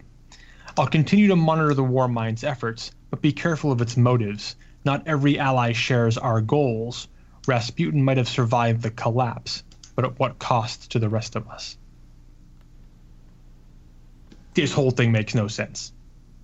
This entire paragraph I just read is bananas. X-Ray asked this question: what fronts have they fought him on? Again, there's no evidence of any of this. The Hive attacked during the last array, but they face us, not Rasputin. The Hive fight the Fallen more often than Rasputin, and it's the Cabal and the Vex that are faced with Rasputin's orbital bombardment on Mars. How does Eris... First of all, they haven't. Even if they have, how would Eris know about it? And up to this point, nobody knows anything about Rasputin. So I'd think that if Rasputin was facing off against the Hive on many fronts, really the Vanguard didn't pick up on any of that at all? They know the Hive were fighting the Fallen, but not Rasputin? Like, this is just... So again, but this attack seems targeted, meaning that the skirmishes that are occurring between the Hive and Rasputin are just like out in the open. And this is a target, but the Warmind doesn't have any proactive measures active on the surface of either the moon or Earth. So, which is why apparently she can't seem to follow. And then she's, I'll continue to monitor the Warmind's efforts. How? First of all, how? And second of all, Gavel's comment, Eris is in charge of monitoring Rasputin? Like, that seems like a dangerous thing to put her in charge of. So. But is she even in charge of that, or is she just like self-proclaimed in charge of that? I'll continue to do it. I'll do it. I'll watch the Warmind. Like, right. But in vanilla, as far as everyone else, they're just kind of like, yeah, she's the Hive girl. She'll watch the Hive. I guess, but in Vanilla Destiny, she's camped out with her ship hitched to the side of the tower. Like, how is she monitoring the Warmind? Yeah, exactly. Not every ally shares our goals. Rasputin's not really an ally, more of an... In this case, he's an enemy of our enemy. But, again, we're talking about the Warmind that slaughtered 100 Iron Lords, so... Sure, I guess that's still a hidden fact, but... Why would she consider Rasputin our ally? I mean, everyone does. The Vanguard, just people in the tower, like, everyone sort of considers Rasputin like, we've got to get him online to help us. He'll save us, like, he's never proved himself really to be an ally. Correct. In that sense. He's just a neutral party.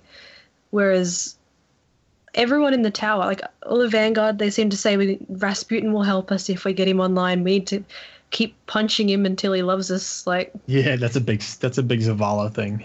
Like, need to break in there and make him love us. Yeah. And it's like everyone seems to think that Rasputin is our ally. So I don't think that's just Eris. I think that's just the common consensus, except for Rasputin. He doesn't think that at all. But he's again, just like, I guess you can come in. Kind of got Hive in here. Amazing that Zavala, the student of Saladin, would know nothing about what Rasputin did to the Iron Lords. Yet Zavala remains convinced that, oh no, we got to keep talking. We got to keep at him. He's going to turn to our side eventually. We'll We'll have a new golden age with him at our side. And it's like he killed all the family of the dude who trained you. Like, Yeah, well, why would you? It's like I was saying, like from the impressions I get of Saladin from Rise of Iron, he has kept this under lock and key secret the whole time. He has not mentioned to anyone what happened to Siva and the Iron Lords. He's kept it all secret. So he probably just sat there while, Zavala's going, let's punch it till it loves us. And he's just like, you do that, kid. Like, I don't think he would have mentioned it because, I mean, this is just my own, like, personal thoughts on the Iron Lords thing. But because they wanted Siva to use, I think part of the reason they keep it secret is because the pride of it, that it was their fault they uncovered it. Like, Yeah, I mean, if he was to reveal what they did, that would be revealing their mistake. I don't know. Yeah, I mean, there is certainly no secret that the Iron Lords were not the heroes that the sort of the myth leads us to believe that they are. Which is why I think Saladin's pride and his, not just pride in himself, but pride in the name of the Iron Lords and being an Iron Lord, he doesn't want to tarnish that image with the truth of what actually happened. As well as not wanting it to get out, and the best way to do that is to not tell anyone it exists. Yeah. Yeah, until we show up, apparently. I say best way sarcastically. It's a terrible way of hiding something. Just hope no one runs into it. And when they do, they won't know what to do with it because they don't know what it is. Yeah. But, just hope. So, and then there's this last line. Rasputin might have survived the collapse, but at what cost to the rest of us? And Gabble makes a great point here. Like, does Eris know that Rasputin sort of decided that in order to the best case for humanity for future survival was to sacrifice the present? How could you possibly know that? Oh, Eris. Yeah, exactly. Crazy. She is crazy. So that leads us to the third part of the Rise of Crota storyline here. Like I said, this will be the last part, and then we'll move on. We'll cover extermination and the ritual sacrifice on the next show. This leads us to the Awakening, which was like the big sort of penultimate mission before the raid dropped. So this is go to the Temple of Crota and destroy Crota's soul. The Wakers of Crota are summoning his soul from a dark realm. Find them, stop them, do what you must to shatter Crota's soul. And again, we get some amazing Eris dialogue that makes no sense, and again, further confirms that her story is impossible to really know. And she says, 6 of us went down into that pit. I was vain enough to believe that we could defeat Crota, but the Hive caught his soul before we could destroy him, and then there was only death. We failed. You cannot destroy the soul of Crota. I was thinking of this just before when you were talking about standing watch being the only one left, and you were talking about Saladin. In my head, I was just thinking 9 of us went down into the pit. I was vain enough to believe we could defeat Siva. Like, it fits. It does. Sorry, continue. I just had to mention that because I thought of it earlier. So then we have this reference to the pit. Eris ends up using this phrase a lot. The pit. Get the Guardian, get him out of that pit. You've got to get out of that pit. It's always believed to be the pit is the Hellmouth. But it seems that Eris uses the phrase the pit to describe all of the Hive tunnels. You get Husk of the Pit. Which pit is that referring to? And I guess that's true. You get that in a room on Earth. But even if that she means in reference to all the Hive tunnels are, quote, the pit, she's still wrong. Only 5 of them made it in there because Veltarlo died outside in the surface of the moon because he was a Titan that got run down by thralls. So that part's wrong. Then I was vain enough to believe that we could defeat Crota. Why would she think that? Why would any of this fire team think that? They got stomped so hard at Mare Imbrium by this death god. Why would they think that 6 of them could defeat Crota? Because they were really mad at him.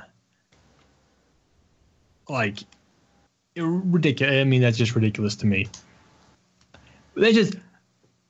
But then the Hive caught his soul before we could destroy him. But they never make it to him. None of them do. Toland only makes it as far as Ir Yûtz. They never face Crota.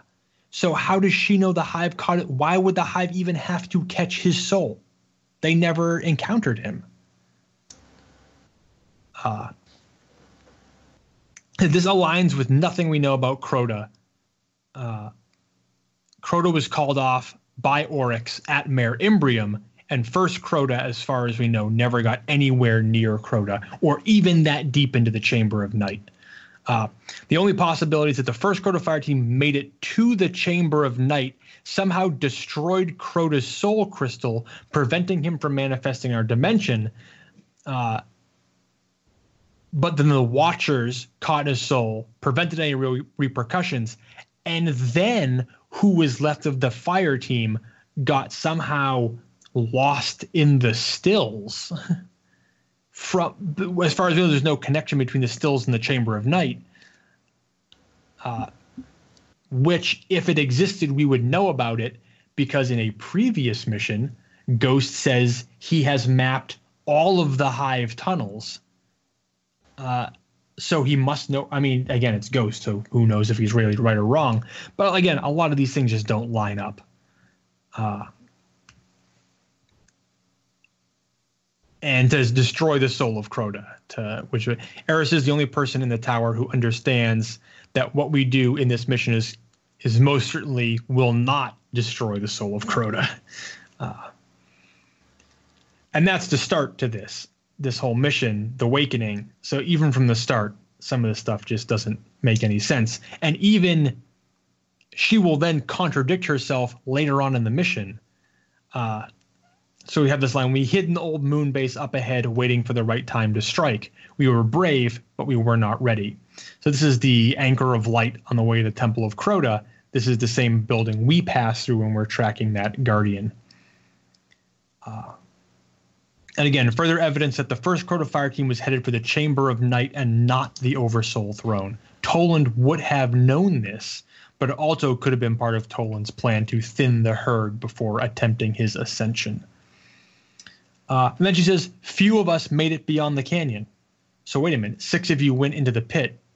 You said that earlier, but now you're acknowledging that it was worse for the ones who made it inside. So you're saying 6 of you went down there, but then no, wait a minute, not really, because you didn't all make it inside. And most of you did.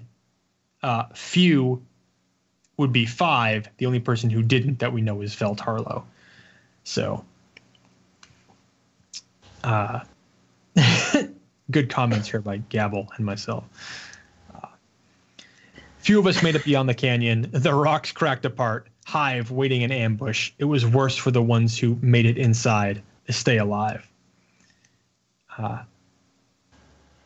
It is the second time we have faced a swarm of Hive coming out of this door. We were fine the first time. We're fine this time. Then we get throughout, while you're exploring down there, going through all these Hive tunnels, there's all kinds of weird stuff that happens. She says, Crota, they're waking him. To which I've got to believe that neither Ghost nor Eris knows what the word wake means. The Hive awoke. Yeah, they are. The Hive were already awake. This doesn't make... Yeah, by now we know they're awake. Like, are you kidding me? We've been fighting them this entire time. I hope Eris's ghost said the same thing in that situation as they reached the door. We've woken the Hive. What are the Hive? So, also, at this point, she has read Toland's journal completely. she would know that they're not waking him up. Like, he's not asleep.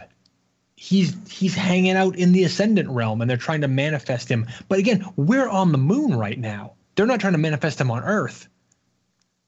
They're trying to manifest him back into the physical plane on the moon. But that, I don't know. It just, the language doesn't work. It doesn't make sense. It doesn't. Even if the Wakers of Crota had to initiate a ritual to move Crota from the Ascendant plane to our physical plane on the moon, that has nothing to do with what she's saying here, and she would know that because she has the journal. So, anyway, there's 4 Wakers of Crota. Once you defeat them, the giant soul crystal comes to life with Crota's face inside it. And our job is to shatter that crystal. Another example of funky hive lighting. Yes. It's actually a pretty cool fight. The first time that giant crystal like rises up out of the ground and starts spinning and shooting things, and Crota's voice can be heard, and like, it's really cool. There's things when you're running through the hive tunnels here where you hear Crota's voice. And even the things that he says don't always make complete sense in the context of what we know. Although he does say, I believe, "I can't die," which is a great line by him. But why would he even say that? Nobody's been able to kill him up, and nobody's even come close. So it seems like a weird line. So you smash the crystal, the soul crystal, and apparently that is what banishes Crota's soul. I understand disrupting the ritual may prevent him from manifesting in our realm, or back on the moon. So I'm okay with that. But this is like, this whole thing is very weird. Crota's soul is banished. You have given me the gift of vengeance. I thank you. And even if they don't know it yet, the city thanks you. But before City. Yeah. So Gavel's going to note here, it says, she said destroy before, but now she acknowledges it was merely banishment. So, but banished where? I mean, I guess it just blocks him from manifesting physically in our plane. And the gift of vengeance, like this is her vengeance, like smashing this soul crystal. Again, I hate to keep harping on this. She has Toland's journal. She knows that this has nothing to do with ending the threat of Crota. Like, he is a god prince of the Ascendant plane. He's just hanging out. Like, this does almost nothing to stop him. How would this be her vengeance? And she only skimmed Toland's journal. Just flicked the pages until she found the part it labeled cool spells and how to make hive eyes. She has the Cliff's Notes version. Yeah, well, no, she just sees like a page. It's like about hive souls, like boring. Flick, flick, flick, flick, flick, like how to teleport. Ooh, yeah, this is cool. I'm not going to use this to get myself out. I'm going to use it to get someone else out later. Okay. So, okay, Iris. And the path we take here to the Chamber of Night is different. So previously, the Chamber of Night is just the room where the Shard of the Traveler is. But in this now, the Chamber of Night opens way up, and there's this huge, deep, long, cavernous space where you end up finding this soul crystal. That seems to be like the real Chamber of Night, or as Ghost calls it, the darkest of all the hive chambers.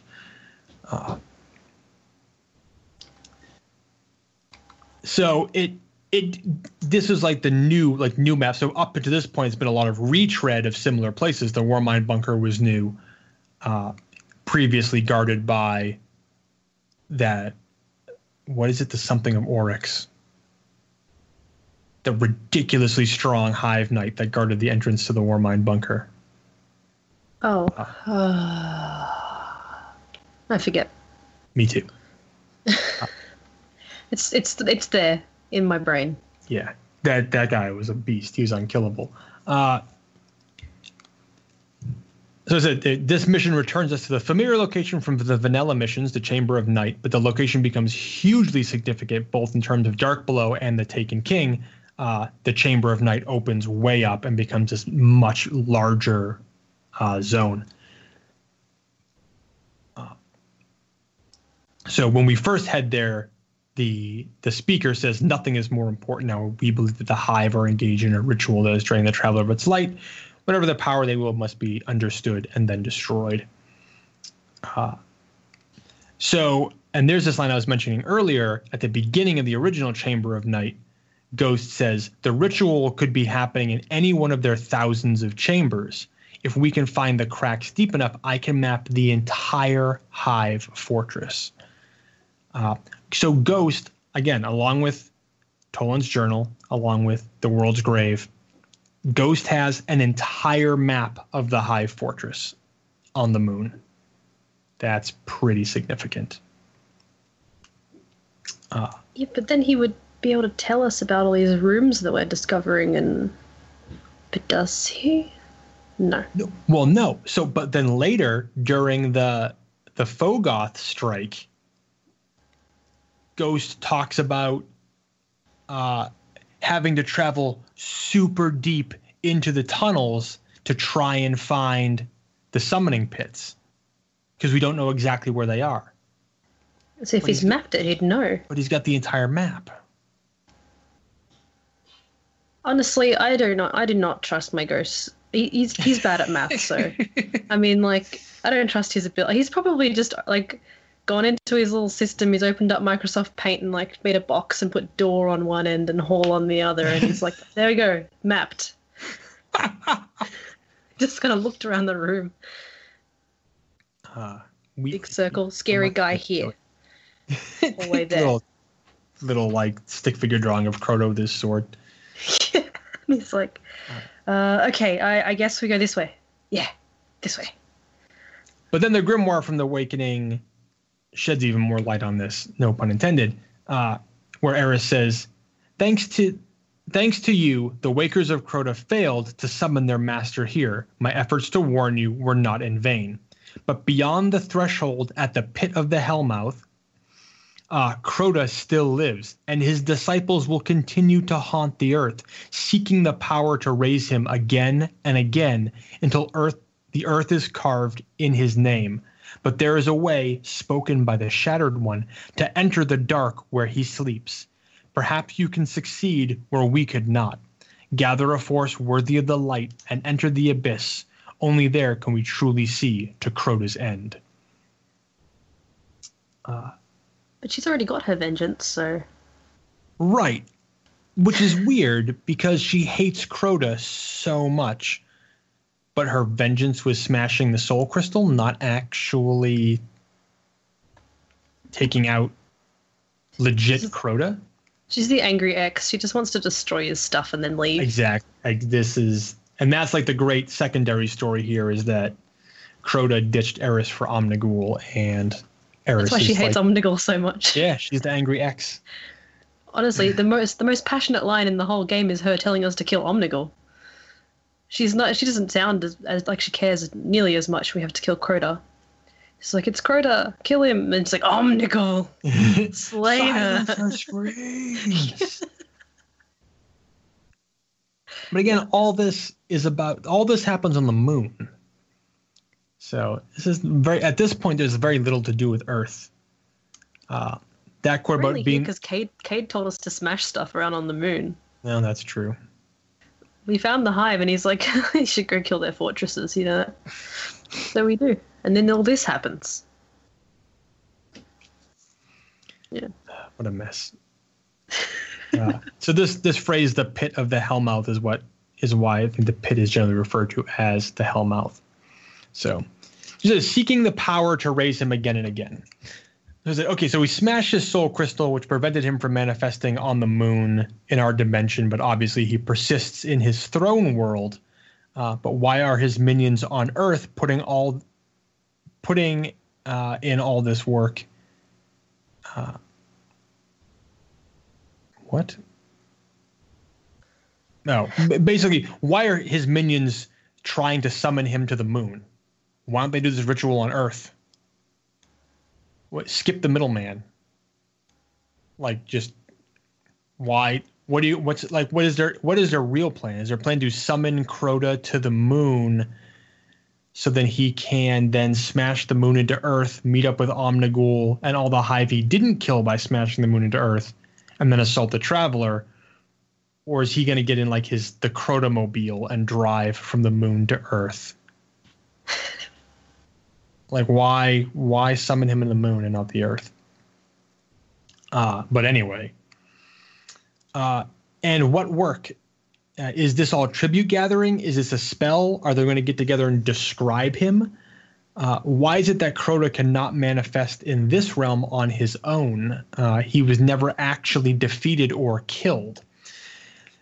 So this is a weird sort of glitch in the story that I've never understood, where so Crota wasn't defeated on the moon, which means that he wasn't like banished back to his throne world.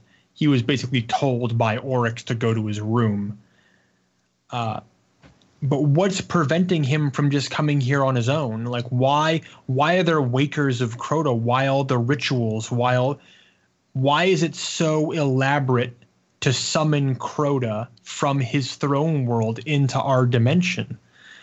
And the only thing I can think of is that Oryx has some kind of spell or something in place that prevents Crota from leaving his room for the most part.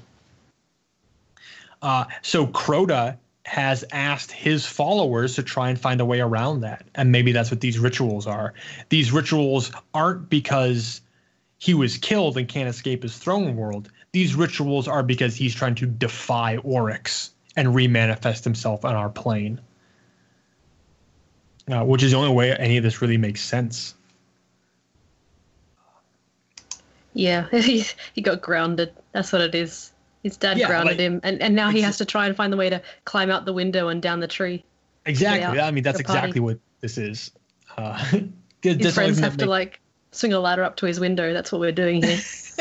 Come on, Crota, go party with us. Going to Earth. That's gotta be. Yeah, that's gotta be. That's the only reasonable explanation for why this is all so elaborate. I can't, guys. My dad grounded me. It's okay. We'll get a ladder, Crota. The Swarm Prince right there. The Swarm Prince is right there. We have your sword, man. We got it right here. Let's go kill some Guardians. Yeah. And then he's kind of just like, oh, well, can you just bring them to my room? I guess I can fight them in here. Yeah, I mean, we literally go to Oryx's or to Crota's room to fight him in his own room. It's like, haha, suck it, Dad. I can still fight if I'm in my room. I'm not breaking the rules. I can't get out of here to fight them, but I invited them all over. House party. It's a giant house party. Yeah, I can't go to the party, so I brought the party to me. That's awesome. Omnigul's out like stapling flyers around the Cosmodrome. Party at Crota's house. So that's literally what happens. Is he's grounded and he's just trying to find a way around it without getting in trouble from his dad. Then there's this line, perhaps you can succeed where we could not. Well, we already did. We smashed the Soul Crystal, which is what you were trying to do. You guys never even made it close to his throne world. I mean, we're still alive by this point, so we're succeeding where they could not anyway. Yeah. So we're clearly much more powerful Guardians than the first Crota Fire Team, at least Eris, Vel, Sai, and Omar. But it is worth wondering how far they would have gotten had Toland not been plotting against them in the background. Ariana 3 seemed like a highly capable warlock. She was a highly decorated bearer of the Cormorant Seal, part of the Praxic Order of Warlocks. Like, Ariana 3 survived Mare Imbrium, so she seems like she's kind of a big deal. And the others too, like, I'm not sure how Eris is as a hunter, but Sai certainly seemed like a very capable hunter. Yes. Like, talking about with her knives and everything, like, seemed like a very capable hunter. Vel seems like a typical tanky Titan. So, I mean, I think they would have done well had it not been they were plotting against each other, because they all had, at least at first, they had a very blind faith in Toland. Yes. They were just trusting whatever that guy said. But I mean, that happens. I was thinking about this before. That happens at, like, you know, when you do, like, trying to think, is it Cade's stash mission? And you get someone who's been there before quite a few times and someone who's never been there before, and they say, just jump to that platform there. Yeah. With the flanks. You know, like, it's not like we don't do that. So, I mean, he's just the experienced guardian manipulating the others. Yeah, I guess that's true. It's not like we're all innocent. So I think if they'd all been on one level and all with the same intentions, they probably would have done pretty well. I think they'd still all have died, but yeah. So, and I think a lot of this was like a big experiment for Toland. He wanted to see how the Hive fought against Guardians. He wanted to see how Guardians fought against the Hive. He wanted to see what kind of magic they could use. You know, again, with the belief that his ultimate goal was to drag Ariana 3 in there and use her light as a tribute to Ir-Yût so he could hear the death song. Yeah. And then ascend himself.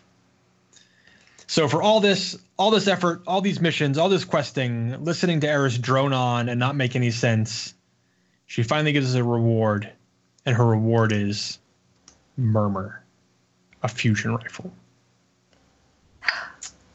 Talk with her, and she says, "I've waited so long for this day. Crota's soul is broken, his reign cut short.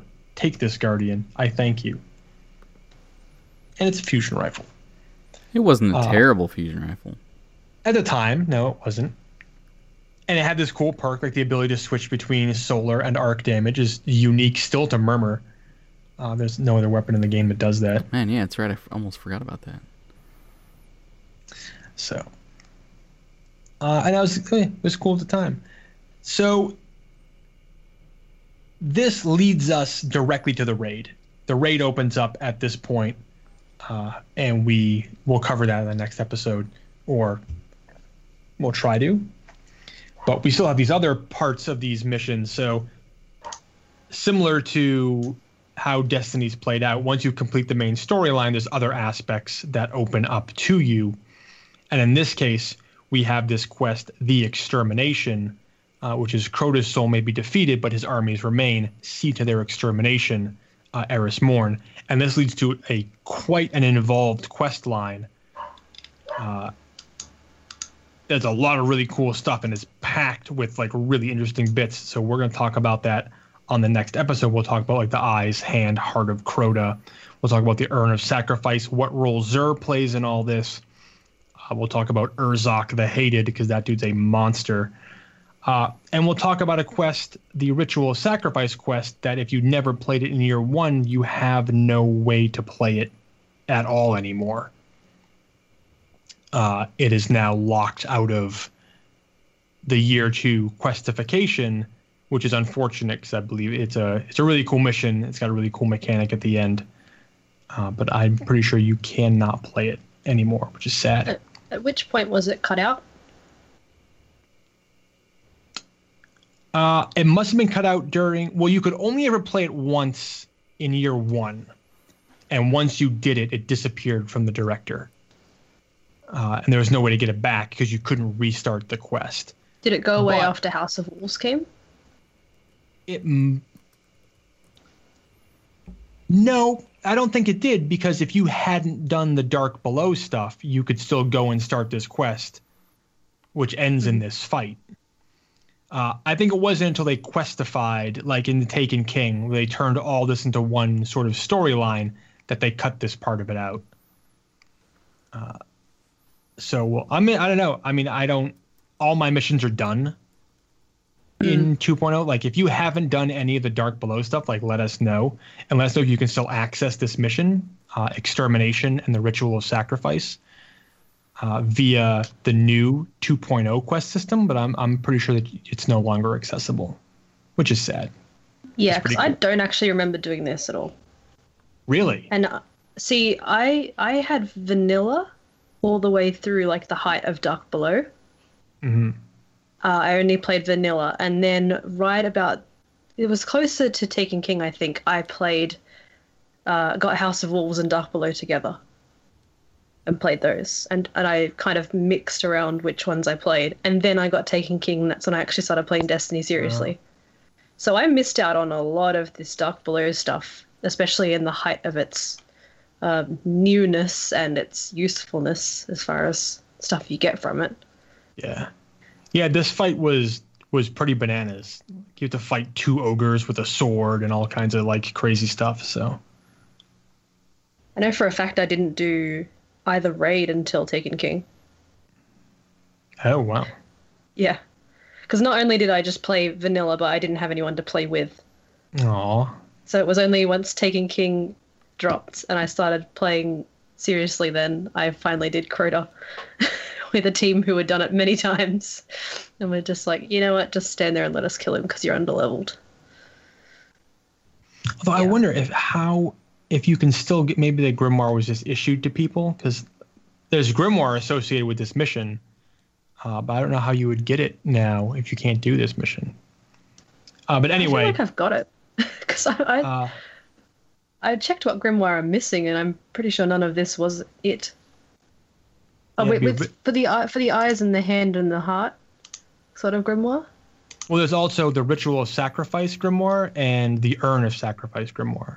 Yeah, I feel like I have those. I know the eyes, hand, and heart you don't get until you kill them, but you can keep doing that anyway. Yes, that leads to a bigger quest later on. Yeah. So anyway, we'll talk about that next time. We'll talk about Will of Crota next time, the Omnigul strike, and a couple other repercussions, and we'll take us into a full breakdown of the Dark Below raid, Crota's End, and all the stuff that's incorporated there, especially since that has changed significantly also with the Taken King, where we head back through some of those places, but the first time we encounter them is in this particular raid. But that'll do it. This has been a crazy long episode. It's good to get back into it, though. But it's good, yeah. So it's a good way to start season 2. Yeah.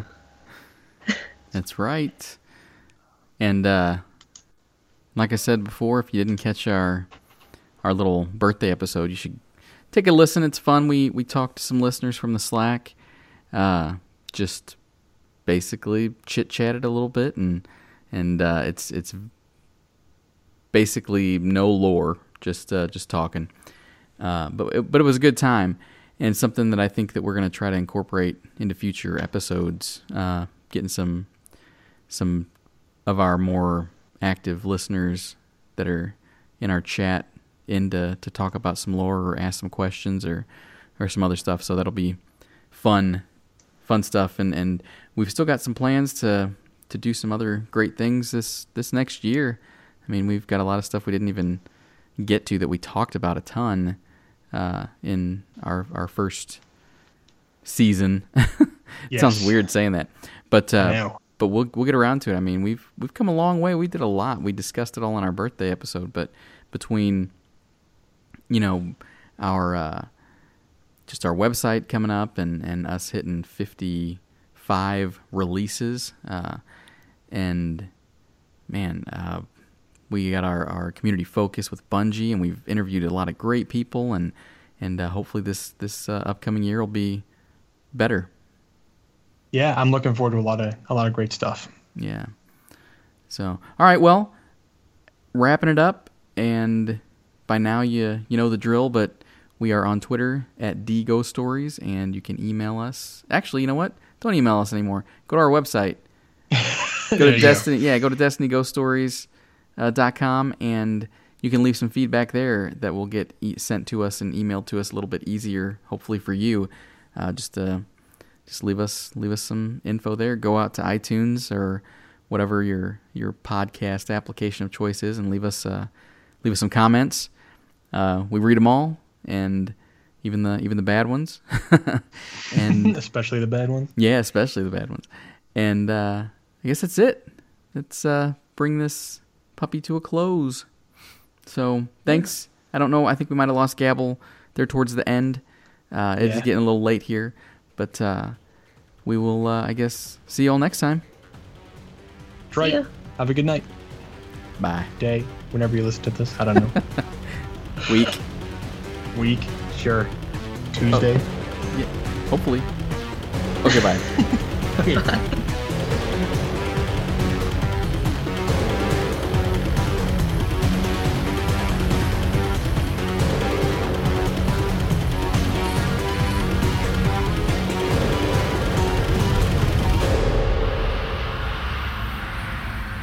Oh, I just ordered a green screen too, by the way.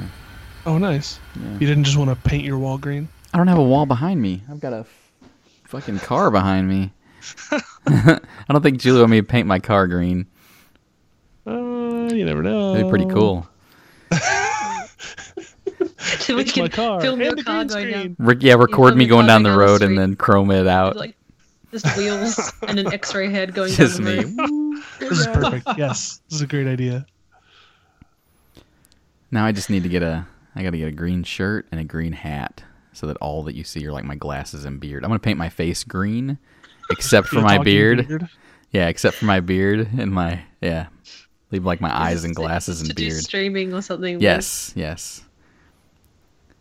Should man, do I a- don't think I have anything green. I should get something green. Yeah, it'd be fun. I don't even know how to do that. It'd be like start up a I've new never channel streamed. called The Beard and just be a beard. It's pretty amazing. That would actually be hilarious. You should like get one of the like printouts of your face and wear it as a mask, and then be like, "Hey, is that the real X-ray?" And you pull it off, and all there is beard underneath Face reveal. because your face is painted. You're like, "I shall reveal," and you just pull the mask off, and underneath is just X-ray beard and glasses. See, I'm disappointed that more streamers don't like put in like some like crazy exotic background, like me. I'm sitting on a beach or something, have like the waves going behind me or something like that, and Instead put of me just on nothing. Yeah, sit on Fellwinter's Peak or just just whatever. Yeah, just go. It's awesome. We don't have fancy names though. We're starting the season with normal names. They're shortened named, I guess. Well, we've been gone for 2 weeks. Let's Make sure people remember who we are. make sure to remember who. Yeah. Saying it would be hilarious if not that we ever do it, but it'd be hilarious if we like introduced with normal names, like our actual names. People are like, People who would be are so these? confused. Yeah, hey, this is Nathan, and coming to you with this week's. This week I've Yeah, got it's like, Kyle he's- and Kyle, Dan, and Laura, bring in your law. Yeah. Everyone would be like, "What?" They go back and check and make sure it's the right podcast. Right. Welcome, listeners. It's October 9th, Yeah. and you're listening to a podcast.